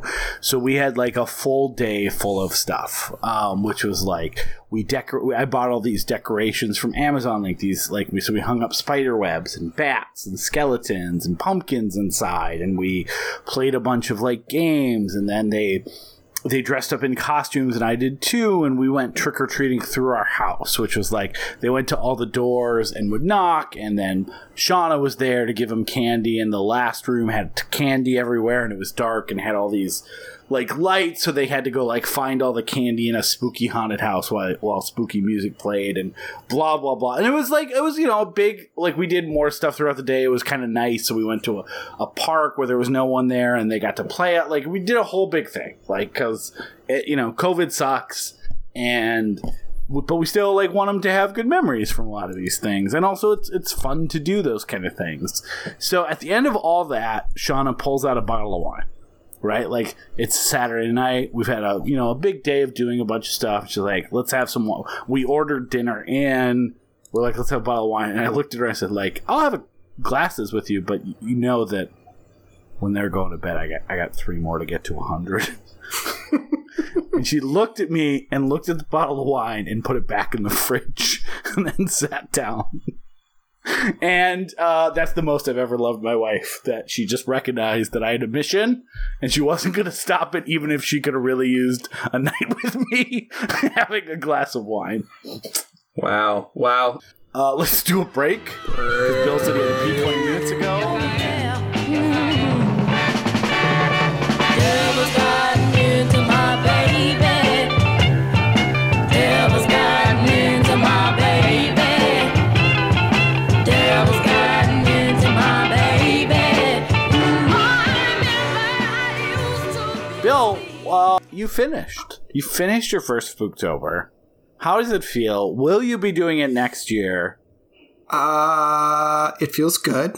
I will say that, not that I wasn't like 100% focused in the past, 20 minutes, but I may have started, decently into my 2021 Spooktober list. In some ways, taking what you guys are talking about and putting them on my list.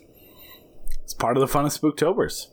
Yeah, and that's great to hear, because I think it'll be, next year will be even more fun, even though, like, we gave you what I think is a pretty solid horror list.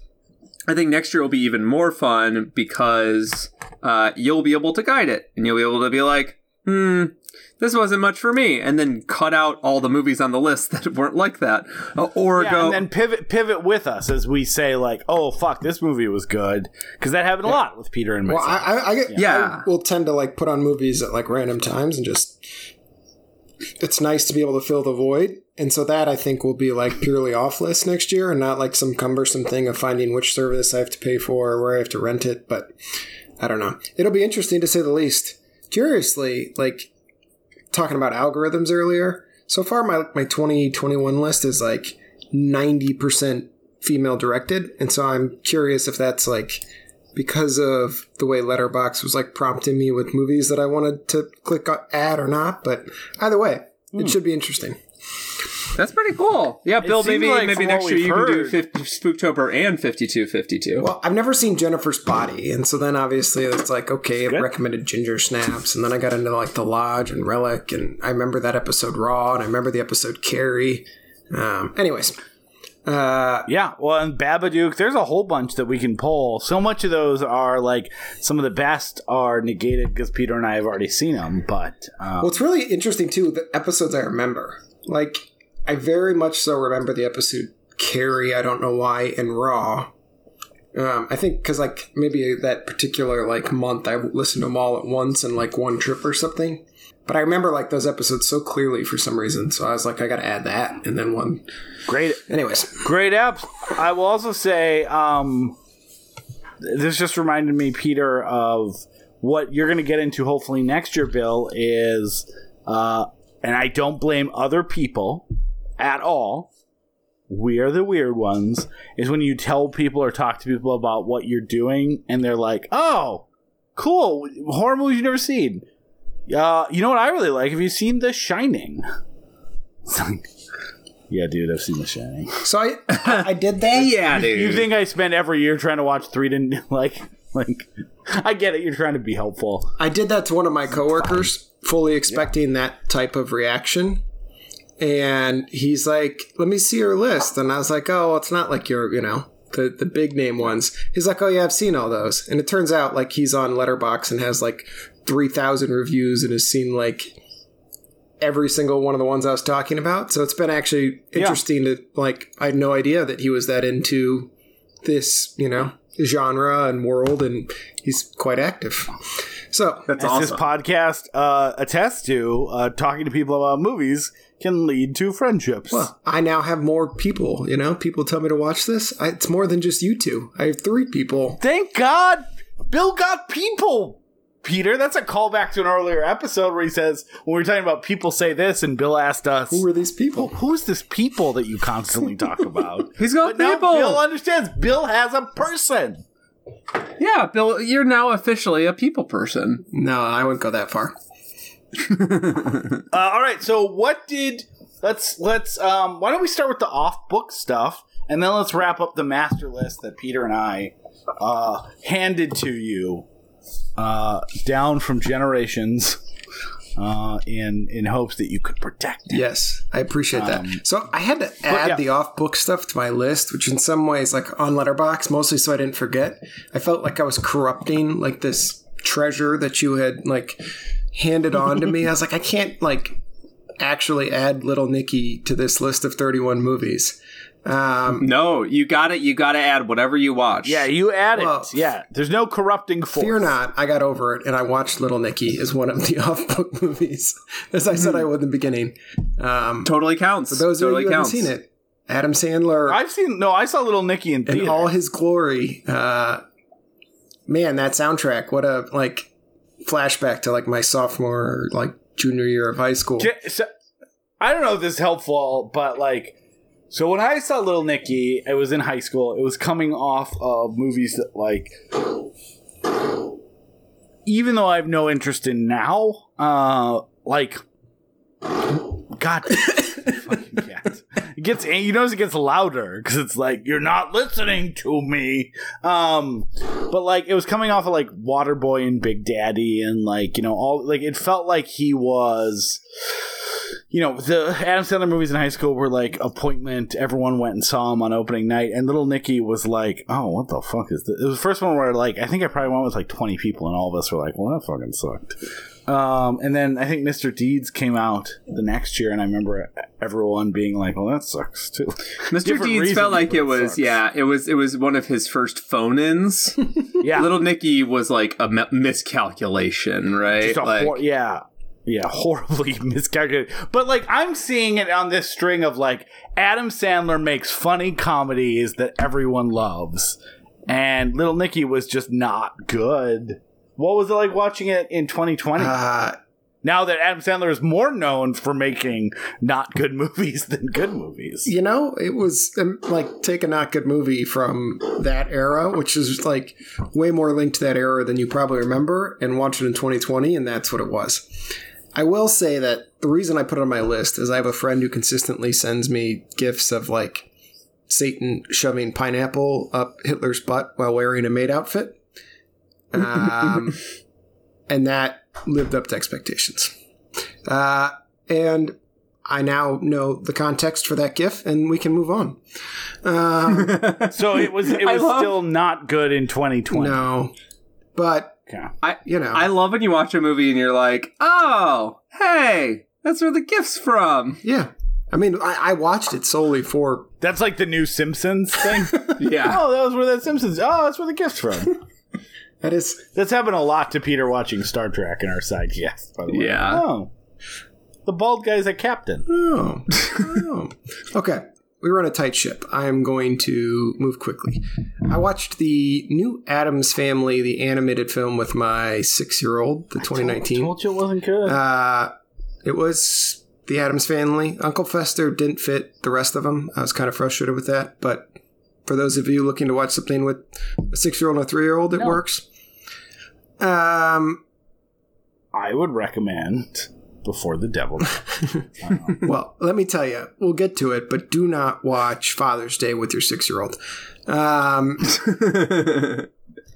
Off book, I watched Color Out of Space. Oh! Hell yeah. Hell yeah. For some reason, perhaps given the timing of the whole thing, I got laser focused on Nick Cage being possessed, sounding like Donald Trump.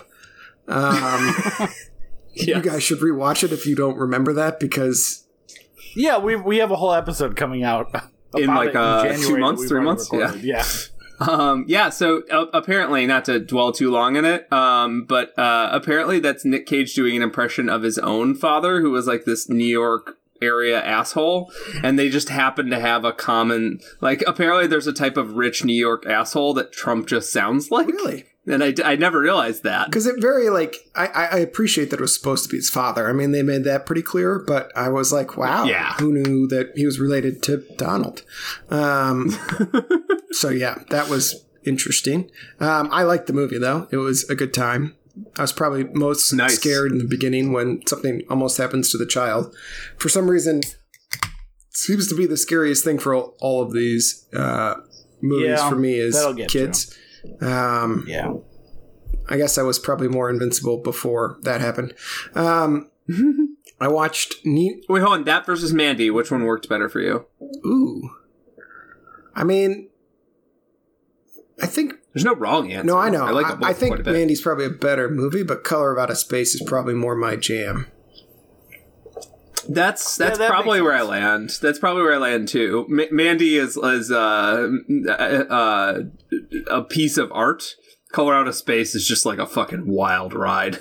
Yeah. I dug it. Could have gone a little bit further. I thought they borrowed, like, heavily from a bunch of movies. Like, the plant life was, like, straight out of Annihilation. If you guys haven't watched that, like, within 2 weeks of watching Color Out of Space, if you rewatch it, you're like, oh, that's, like... The thing Lifted that actually exactly. like the weird thing about this movie is that it was like shot and conceived in the 90s, so not shot, sorry, conceived and written.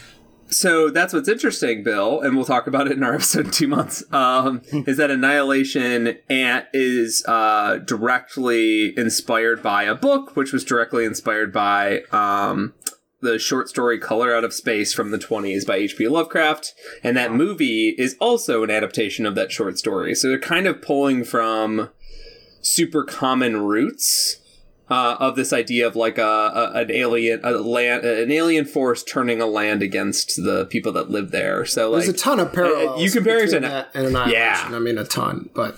Yeah, because they're pulling from the same source material in a sense. I guess Annihilation is one step removed because it's based on source material that's based on it, but yeah. Yeah. I like them both. I liked Annihilation probably more as like a film, and Color Out of Space is just fun. I also... That's a pretty good diagnosis. I watched Nina Forever. Interesting. Just because it was like front and center on Shudder when I had some time to kill. I've never even heard of that movie. Cool. You've never heard of Nina Forever? No. I don't know. It's directed by the Blaine brothers, whoever they are. It kind of feels like a rom-com with like slightly more gore and maybe a bit darker themes. But, you know, girl falls in love with a dude who recently lost his girlfriend. She haunts their bed and only materializes when they have sex. For some reason, continues to come back bloody every time. It's fascinating. Actually, it was a pretty decent movie, actually. Cool. A bit bizarre, but it's good. I watched, speaking of bizarre, and having watched it, I don't think it's necessarily a horror movie, but it was on Shudder, so I'm going to call it out. Dogs Don't Wear Pants. You didn't just go off book, you went off planet. Now you're naming stuff I've never heard of. You've never watched Dogs Don't Wear Pants? Oh my god. Anyways, it's Peter, have you heard of this? This is another Shudder exclusive. See, Bill, this is why horror movies are fun, is because immediately in your first year, when you were supposed to just stick to the book and then parlay when you've cracked the 31, you are introducing us to shit already. So like that's the most fun thing about horror. The horror as a genre is like, it all kind of looks like crap, and then you take like a little dive, and you're like, "Oh, this is kind of cool." Sorry, what do you think of this? Some may say, as an RIP tribute, "You're the man now, dog." You're the man now, dog. Punch the keys.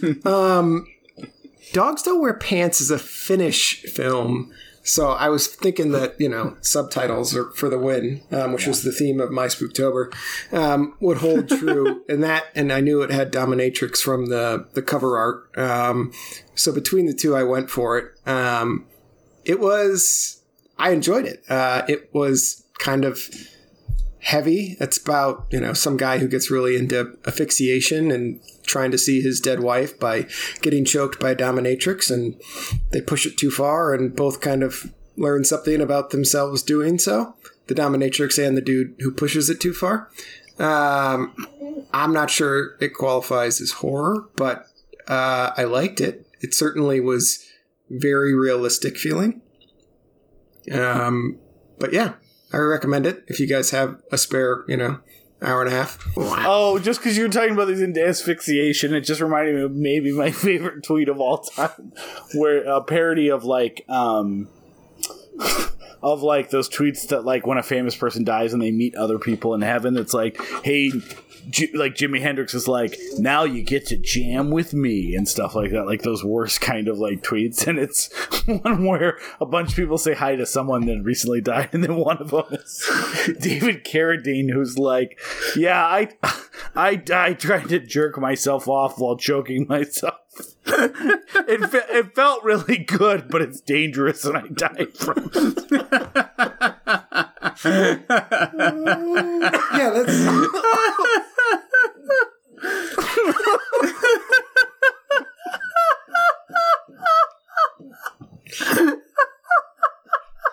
Just something about the idea of David Carradine still bringing it up to every new famous people that comes to heaven.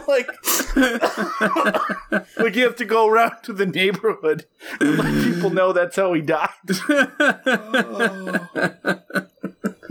Oh, that's kind of like in Little Nicky, where... Oh, man. But Bill, I was saying, another Spooktober rule is that if something appears to be a horror movie, or if it's on Shudder, basically, something appears to be a horror movie or horror adjacent, and you watch it, and you're like, I don't know if it's a horror movie or if it's something a little different. Like, it counts. Yeah, intentions count. Yeah, because that's sort of a risk that you run when you're like, I want to watch, a bunch of strange movies. I want to watch movies that are like extrapolations on this formula. And sometimes it means you watch something and you're like, I don't know if that's a horror movie, but it's certainly glad it made it on my list. Yeah. Well, I feel that way about Dogs Don't Wear Pants. You guys should watch it. It is maybe too realistic feeling. So that's fun. Anyways, that might be the end of my off-list movies. Now I've got autoerotic asphyxiation in my head. So, yeah, how to move on from there, I don't even know. Okay. So, all right. So, yeah, you had I think you had 5 or 6 to go. Yeah, that sounds about right. I watched my, finale movies, the night before Halloween. Because I was up late carving a pumpkin, and it just felt more Halloween-like than trying to squeeze them in on Halloween. So I watched The Cabin in the Woods and Trick or Treat as my finale. Heck yeah. They were both freaking awesome. I would say... Oh, yes. The Cabin in the Woods was one of my, as far as, movies that hit the middle of the plate for what I thought horror was... It was probably one of my favorites of the month. I still call that my favorite movie of 2012. That movie scratches so many itches for me. And it's why I you can probably see why I was like, yeah, watch it at the end. Like, it just is a culmination of probably a lot of things you've watched. Yeah, absolutely. I mean, and it's just the whole like conspiracy part to it all. I mean, I just loved it. Trick or Treat was great. Don't get me wrong. Like, it was, I really enjoyed Trick or Treat, but Cabin in the Woods is like just, up my alley in terms of all the silly, ness that goes on behind the scenes, so to speak. Yeah, Trick or Treat is more of like it is what it looks like, and I don't mean that in a way to degrade the movie because it's one of my all-time favorite movies, but like you're expecting if you're expecting an anthology horror movie that's going to scratch sort of like spooky horror vibes, and also be a really good, well executed version of those little horror stories. Like, great, that's what you're going to get. Yeah. Cabin in the Woods is like purposefully exists to subvert your expectations, and then subvert those subversions where like they basically let you live with the scientists for a long time. Whereas like not you in any other movie, you'd be like, wait, why are we spending so much time with these villains and making them so charming and funny? And then the movie, when it finally comes back around, you're like, oh, that's why you spent so long with these guys, so that this end would actually, like, it would hit. Yeah. Yeah, no, I mean, I guess the subversion telling how good both of those movies are, just us talking about them, I'm like, I could watch those tonight. Like, I just watched 102 horror movies, but I could go for a Trick or Treat. Cabin in the Woods double marathon, because the thing I gave up in relentlessly pursuing 102 movies is the thing where I do rewatches besides some stuff I showed my kid, like Beetlejuice and shit. I did 7 rewatches this year, and they were all kind of the same ones I do every year, which is like Beetlejuice, Hocus Pocus, Ghostbusters, The Mummy, like just kind of like check boxes. Dogs don't wear pants. Dogs don't wear pants. Yep. Where do we go from there? But yeah, you know what'll get cut out? Let's talk about Father's Day. Father's Day. I watched that. So we warned you, right? Like, it's a movie we're never going to do. You didn't warn me. You said watch it with your kid, and that was a mistake. He's like, why is that man cutting his own genitalia? And I said... Did you watch the whole thing with your kid, or at one point you're like, well, hopefully this is just an early bad part they forgot Okay, no, I watched none of it with my kid, thank God. No, I know. It's I'm playing along with the bit. Nope. There's no playing when it comes to Father's Day. What did you think of that movie? To be honest, this is like... When you guys, like, queued up House for me, this is, like, more what I expected to get out of House than just, like... the absurdity that House is. Father's Day was more of a smack you upside the face, and like when you sober up, they punch you in the gut. Like, I enjoyed it for what it is.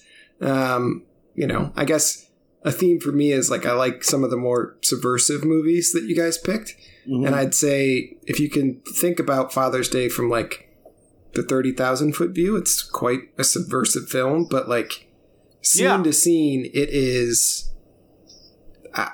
it's rough. Yeah, I guess that's a good way to put it. It's rough. A little rough around the edges. Yeah. But I also, secretly enjoyed it because I think it's hilarious. The whole concept of it I thought was hilarious. So I enjoyed it. I'm not watching it again tomorrow, but that's not one that, I couldn't ever watch again. I would definitely...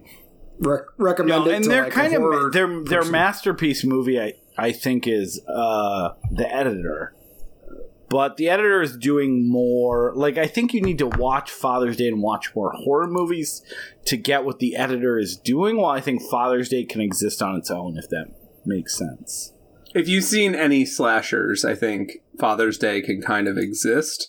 Whereas The Editor is like riffing off a very specific type of Italian giallo, and that like a specific type of Italian weirdness you have to find charming. All right, Bill, what else did you watch? We'll move quick. Prior to that, I watched Eden's Lake. Which was fun. I mean, it was kind of based on like the extremes that I had visited earlier in the month. I'd say it was kind of... I hate to say run-of-the-mill because it's a good movie probably in a vacuum, but it didn't really do anything for me that any of the other movies didn't. It didn't necessarily do any of them better either. But I mean, I still gave it like a 3.5, which is a pretty good rating for me. But it wasn't, particularly noteworthy. Like, I don't have pages of notes on Eden's Lake. Yeah, it's probably one of those things that if you watch it earlier in the month, you may have been like, oh, well, that's interesting. And that gets to a weird, dark place. I don't think I would describe it as fun, but I think it's doing fun. I liked the ending, I guess, in the subversive... The ending is... The subversive kind of way of the whole thing, right? Yeah. So, I mean, I'm glad... it definitely brought it back, or, like, gave me an extra star watching the last, 15, 20 minutes of that one. But it was... That is also doing a riff, though, right? Like, that riff of, like, the small town people that are attacking the tourists and stuff like that. And so I definitely think the ending is extremely important to that movie in a way that, like, not all movies need a great ending. That great ending, you're 100% right, though. It is lifting it above the kind of thing it's doing for the first 70 minutes before it lets you know it's doing something. Yes. Right. I think once I realized that it was, like, going to take it, like, a half step at least further, maybe a step further, then I liked it a lot more. But it, it was okay up until then. Because it does kind of move slow as it, like, develops the whole thing. Yeah. I watched Army of Darkness. Oh, yeah. I've heard of that. It's, small little thing. That was way more fun than I expected. I honestly did not expect to like that one at all. What? I don't know. But you like Evil Dead 2? Well, yeah, and so apparently that means I like Army of Darkness. But based on the cover, I was like, I'll save it for a while. I'll get to it. And then when I did get to it, I was like, oh, that was great. Yeah, I mean, I guess I should have known better, but it was... It feels like a Bill Fox movie for sure. Yeah. It's like it's very silly and fun. Yeah, and it was. I mean, there's some great lines in that movie talking about, like... You could probably watch that with Jack Fox in a few years and he'd find it funny, right? It's not like a bloody movie. Yeah, no, I think that's right. I mean, he'd be like going to tell his mom about his, whatever Remington 5-shot 1070 Express that, he got at the Value Save and how it's made in Auburn, Michigan. Before that, I watched Slither, which was awesome. Yeah, that's very much a Sam Raimi type. It was hilarious. I mean, in a good way. I mean, not in like a awful way.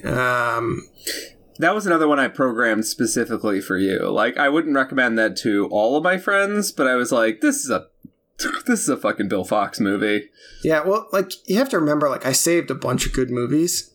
So, like, it's hard for me to, like, be too descriptive on, like, the next 5 movies, because it's like... Yeah, we also, like, I mean, we gave you, theoretically, hit after hit that you're comparing. Well, and that's the problem. Like, my next, like, 4 or 5 movies, like I love Slither. Then before that was Bone Tomahawk, which I really liked. The Vanishing, which I thought was awesome. I wasn't sure if The Vanishing was a horror movie similarly, but now that I know intent is important, The Vanishing is way up there on my list. No, we don't want to ruin it for anyone, but, like, how... Did you feel like the ending knocked you out of breath or whatever you want to say? Like, because I just remember watching that and being like, okay, yeah, no, oh. No, the ending for me was like satisfaction. It was like hoping like that's where they were going the whole time. And then it happened and I was like, yep, I like this. Like the guy, he got what he was looking for. Exactly. Yeah. Like he promised. Right? Gave him his word, and he lived up to his word. And, yeah. I mean, that's one I should watch with my wife, who's claustrophobic and doesn't really like horror movies, and what an ending. So, I really enjoyed that. Prior to that, I watched Drag Me to Hell, which was enjoyable, but, in some ways, lost amongst the absolute hits that you guys selected for me. And I think that's also a Sam Raimi movie, so like it's directed by the same guy who did Army of Darkness and Evil Dead 2. Really? Yeah. There's even the scene where they're trying to put the demon in a goat. Yeah. And then they basically create a deadite. Well, I thought that was like just an homage, not a straight up, oh, that's awesome. I like it more for that. I like the and then I mean, that was a big part. Like, Peter, my guess is you also saw it in theaters, and it was like, holy fucking shit, Sam Raimi's doing a horror movie? Yeah. Again? But like a real one, though. Not Like a real one. Not like The Gift. The Gift, yeah. Oh, said psychic sees a ghost. Okay.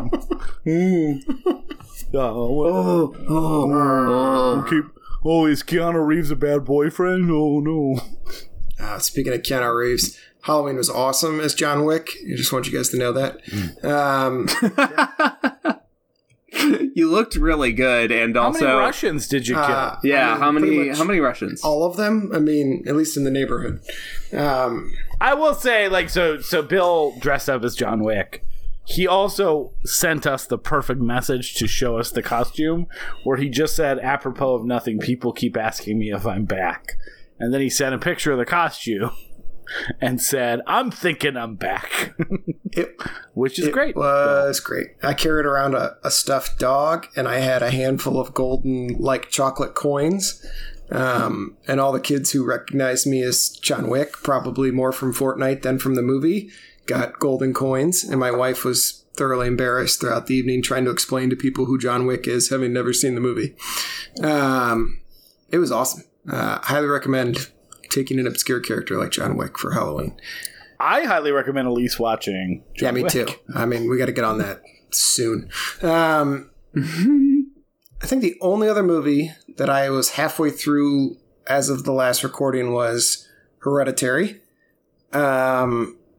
Oh, yeah. Peter, you were right to say that, like, my fear of, like, the dude killing his sister was only like the amuse-bouche or the appetizer for the remainder of the film. Yeah, it took it in a bit further than I had anticipated.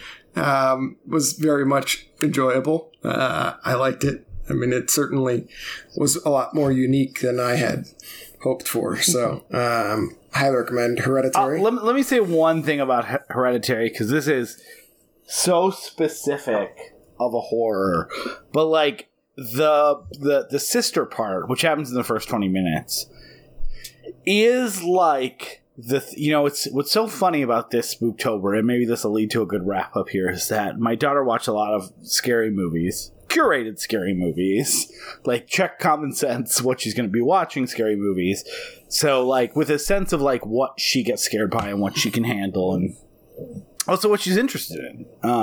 Again, she made it very clear she was disappointed I didn't choose more blood scenes. So I guess I'll have to figure that out, how to balance that next year or next time we watch a movie. But the thing about Hereditary that gets me is like she kept asking like, what are you scared of, Dad? And I kind of was like, well, not much. Like that isn't more like existential horror or but I did tell her that the thing I'm most scared of is something happening to you or your sister, which is true. Like, that is the thing.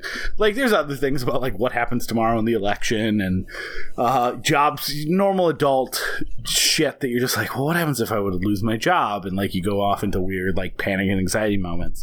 But the thing that Hereditary gets so perfectly as, like, as a father of daughters, or any father, or anyone, is that idea of a very quick and simple mistake. Mm-hmm.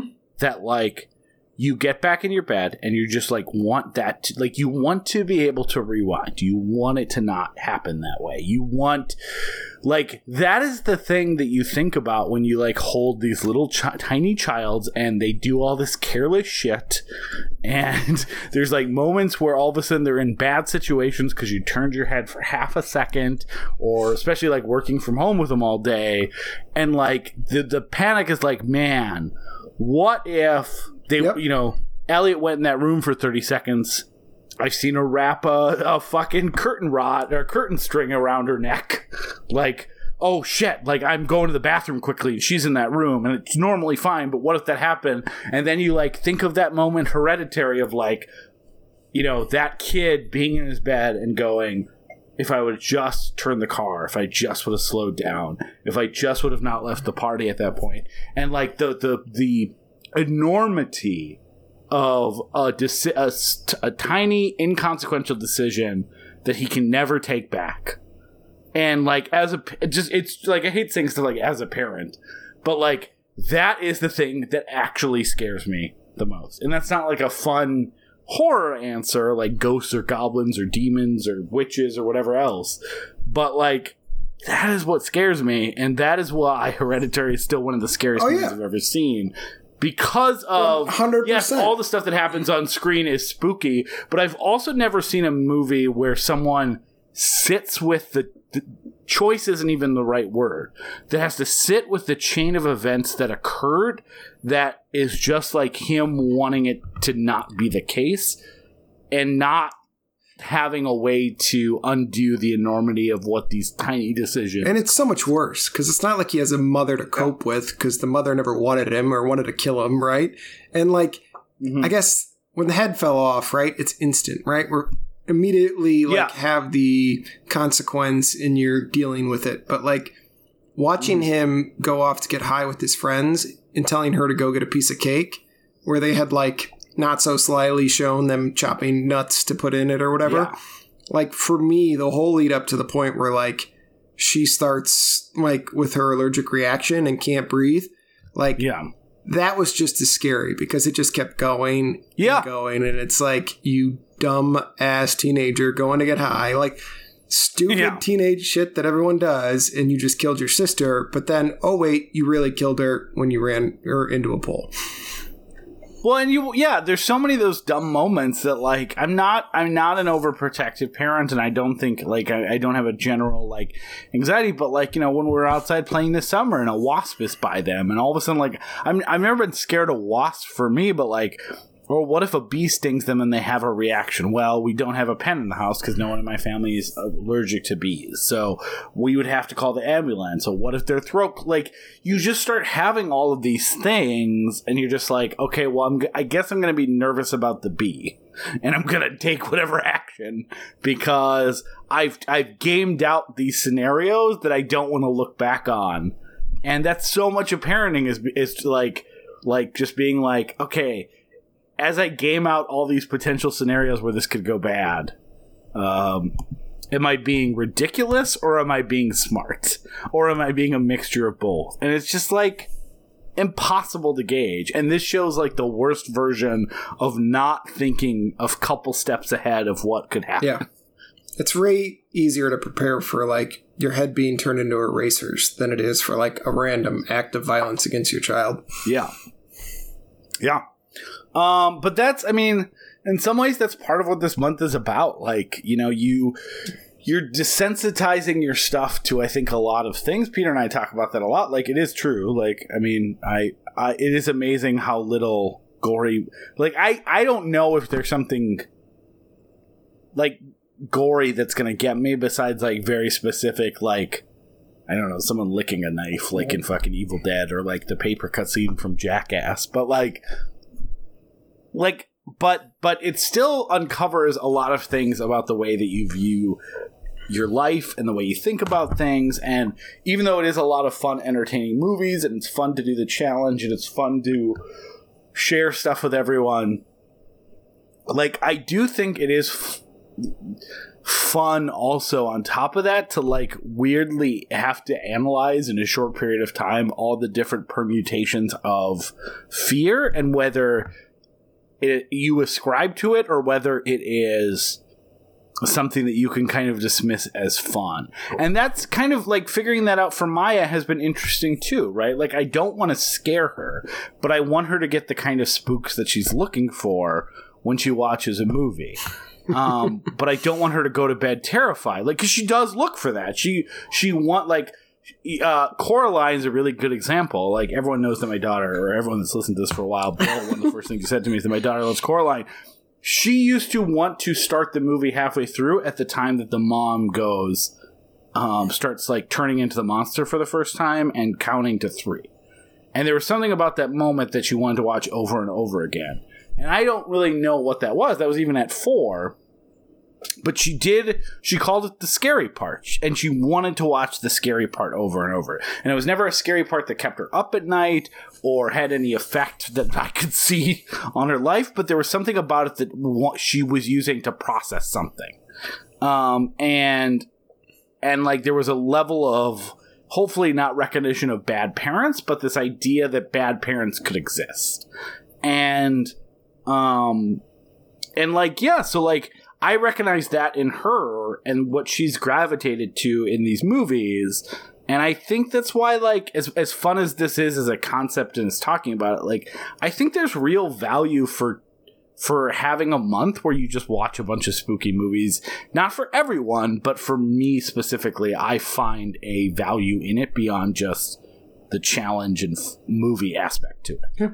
It's well spoken. I agree. I mean, it's been interesting for me to say the least. I mean, I went into this saying a movie is a movie, and by and large, I think if there's anything you can take away from this, Peter, it's that having kids is frightening for weird reasons. You mentioned, like, desensitized you become to the films and all that stuff, and, like, I think that's true. Like, I could watch gore in any of these and, like, didn't really do anything for me, but, like, Bone... Tomahawk, when they split that guy from like bottom to top in that cave, I was like, wow, I've never seen anything like that. Like, I want to watch that again. Like, it was like such a weird reaction, but like, it was like, I'm not sure the effects were any better than any other film. I'm not sure like the premise or the lead up was better than anything else, but like, for whatever reason, like, that's the one kill I will remember from Spooktober 2020 is like those, you know, whatever you want to call indigenous people of Bone Tomahawk splitting this guy, like, before they eat him, like, from the bottom side to the top. It's just epic. So that's my parting piece for everyone who hasn't seen the movie. Like, go watch that solely for that kill if you need any encouragement. Yeah, Peter, any final thoughts before we wrap this up? I hit all-time numbers for myself as well, and I feel like I kept my excitement, despite what I was saying about Final Destination 3, I kept my excitement for the month pretty much until my last day there. And this, you know, who knows if I'll ever be able to crack 100, like, this is a particularly unique year. And, you know, losing a weekend probably was, you know, my last chance to do it. But I watched 80 movies. I felt like I was deeply connected to what I love about the genre 90% of the time. Yeah. And that's what's so amazing about the genre, and what's fun about this challenge is that you get to, like, really pursue what drives you to the genre, and you get to sort of challenge or reinforce what you don't like about the genre, because you have so much space to play in, and it's no longer your one Friday night movie or whatever. It's one of 80 movies you're watching that month, and you can kind of watch stuff with a bit more of like a sober eye, because there's no sort of extra import dumped on anything. It's just you and your interest and how much you want to indulge it. And like, I had an absolute fucking blast this year. And largely because of you guys and Ryan Poland, and the fact that we got to like have like a little social experiment here and got to make it like a fun party. So like, all these people I love that are so far away, I got to feel closer to them, being like, we're all doing this together. We're all reporting back to each other when something is particularly noteworthy, usually the very best or the very worst. But yeah, it's a good time. Yeah, this was definitely, I think, it's so funny how much burnt out I think, Peter, you and I both have experienced with watching half of the movies. And I don't feel any burnout. 2 days later, like, I didn't watch a movie last night, but I almost felt like I could have still. I actually had to, like, force myself to, like, go, what else do I do? What else I do is apparently play some Tony Hawk. I don't know what's next. I think Tony Hawk is probably the answer. Tony Hawk is a lot of fun. I finally remembered how to get good at it. Yeah, I just want to quickly get back to something you said, Peter. I think that is so important. So many of these movies, which are fun to watch, I think go unwatched because it's like you only have one pole to hang a tent, and you're like, it's got to hold up the whole structure, so where do I place it? And so you end up like on a random Friday night where you just got off a long week at work, and you haven't watched a movie all week. You're like, well, fuck, I can't watch fucking Friday the 13th Part 5 for my Friday night movie. I have to find something better. And that means that like some of these movies that you kind of have interest in or are curious about go unwatched. But when you're watching them as part of this giant mass onslaught of movies, nothing has to hold up anything. You're just like, this is what I do at night. I watch as many of these as I can until I go to sleep. Nothing has to be good or better. And when I see one that's great, I'll mark it down. I'll recommend to friends. Otherwise, I don't have to feel shitty if I'm like, well, I just spent my night watching 2 movies I don't like all that much, because instead you get to go, well, sure, I didn't like these movies, but now I added 2 to my count. And yeah, it's all part of the social experiment, right? Like you're like, oh well, this is just more data for me. Yeah, like as dumb as that may sound, like I couldn't do that. 12 months out of the year, people that have suggested we try to watch 666 movies over the course of a year, we're not doing that because it would get my mind would melt. But when it's part of like this month thing that I do every year, that's part of this just ritual, like it's fine. Like it's not. I don't have to enjoy anything all that much to get enjoyment out of the month-long thing I'm doing. Yeah, definitely. But yeah, thank you very much, Bill, for joining in this disgusting habit that I hope becomes a habit now. I hope we've destroyed your brain. And now you've got we're definitely going to do separate episodes from here on out. And yeah, maybe next year we can convince Ryan to join us for this, and we'll have all 4 of us making our own lists and making recommendations and all that fun stuff. We need better categories. Because if you get, like, Ryan in here and you guys all hit 80, like, you're going to spend the whole month, 6 days watching movies and, like, 2 days, like, describing them for the podcast. Yeah, the ratio would be all off. That's valuable watch time. Here's what I learned about Ryan. I think most years he would have won. He, I think, does like 70 or 80 every year and is, not that it's a real competition, but it would be crazy like, yeah, I watched 12 movies yesterday. It was fine. It's like, yeah, what? He's like low-key too good at Spooktober. Yeah. He just has he wasn't like, well, I need to top Aaron, so I got, 104. I think also one thing that protects his longevity is that he is like he picks what he's going to watch movie to movie. Like I don't think he has long-term strategy, and it works for him. Like, he's just like, well, yeah, I'm watching this today. I'm like, you never even mentioned that when we were asking about our list. I wasn't forewarned. Yeah. Yeah, he's just vibing. He's just vibing all month.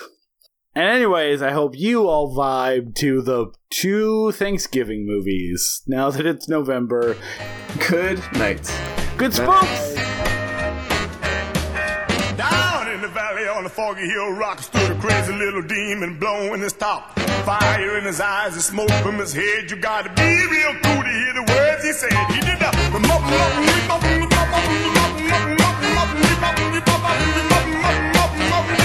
that cat was mad. He had steam in his soul for the one he loved, so he had death on his mind, 'cause Miss Demon let him go. Thank you so much for listening to We Love to Watch.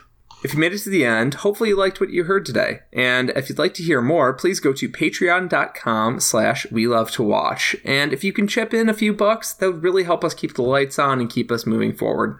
It wasn't an implicit threat by Peter. He just didn't know how to say it. But either way, we'll continue to make more. But it would be helpful, as we explain to our loved ones, where all our money is going, which is all on server space.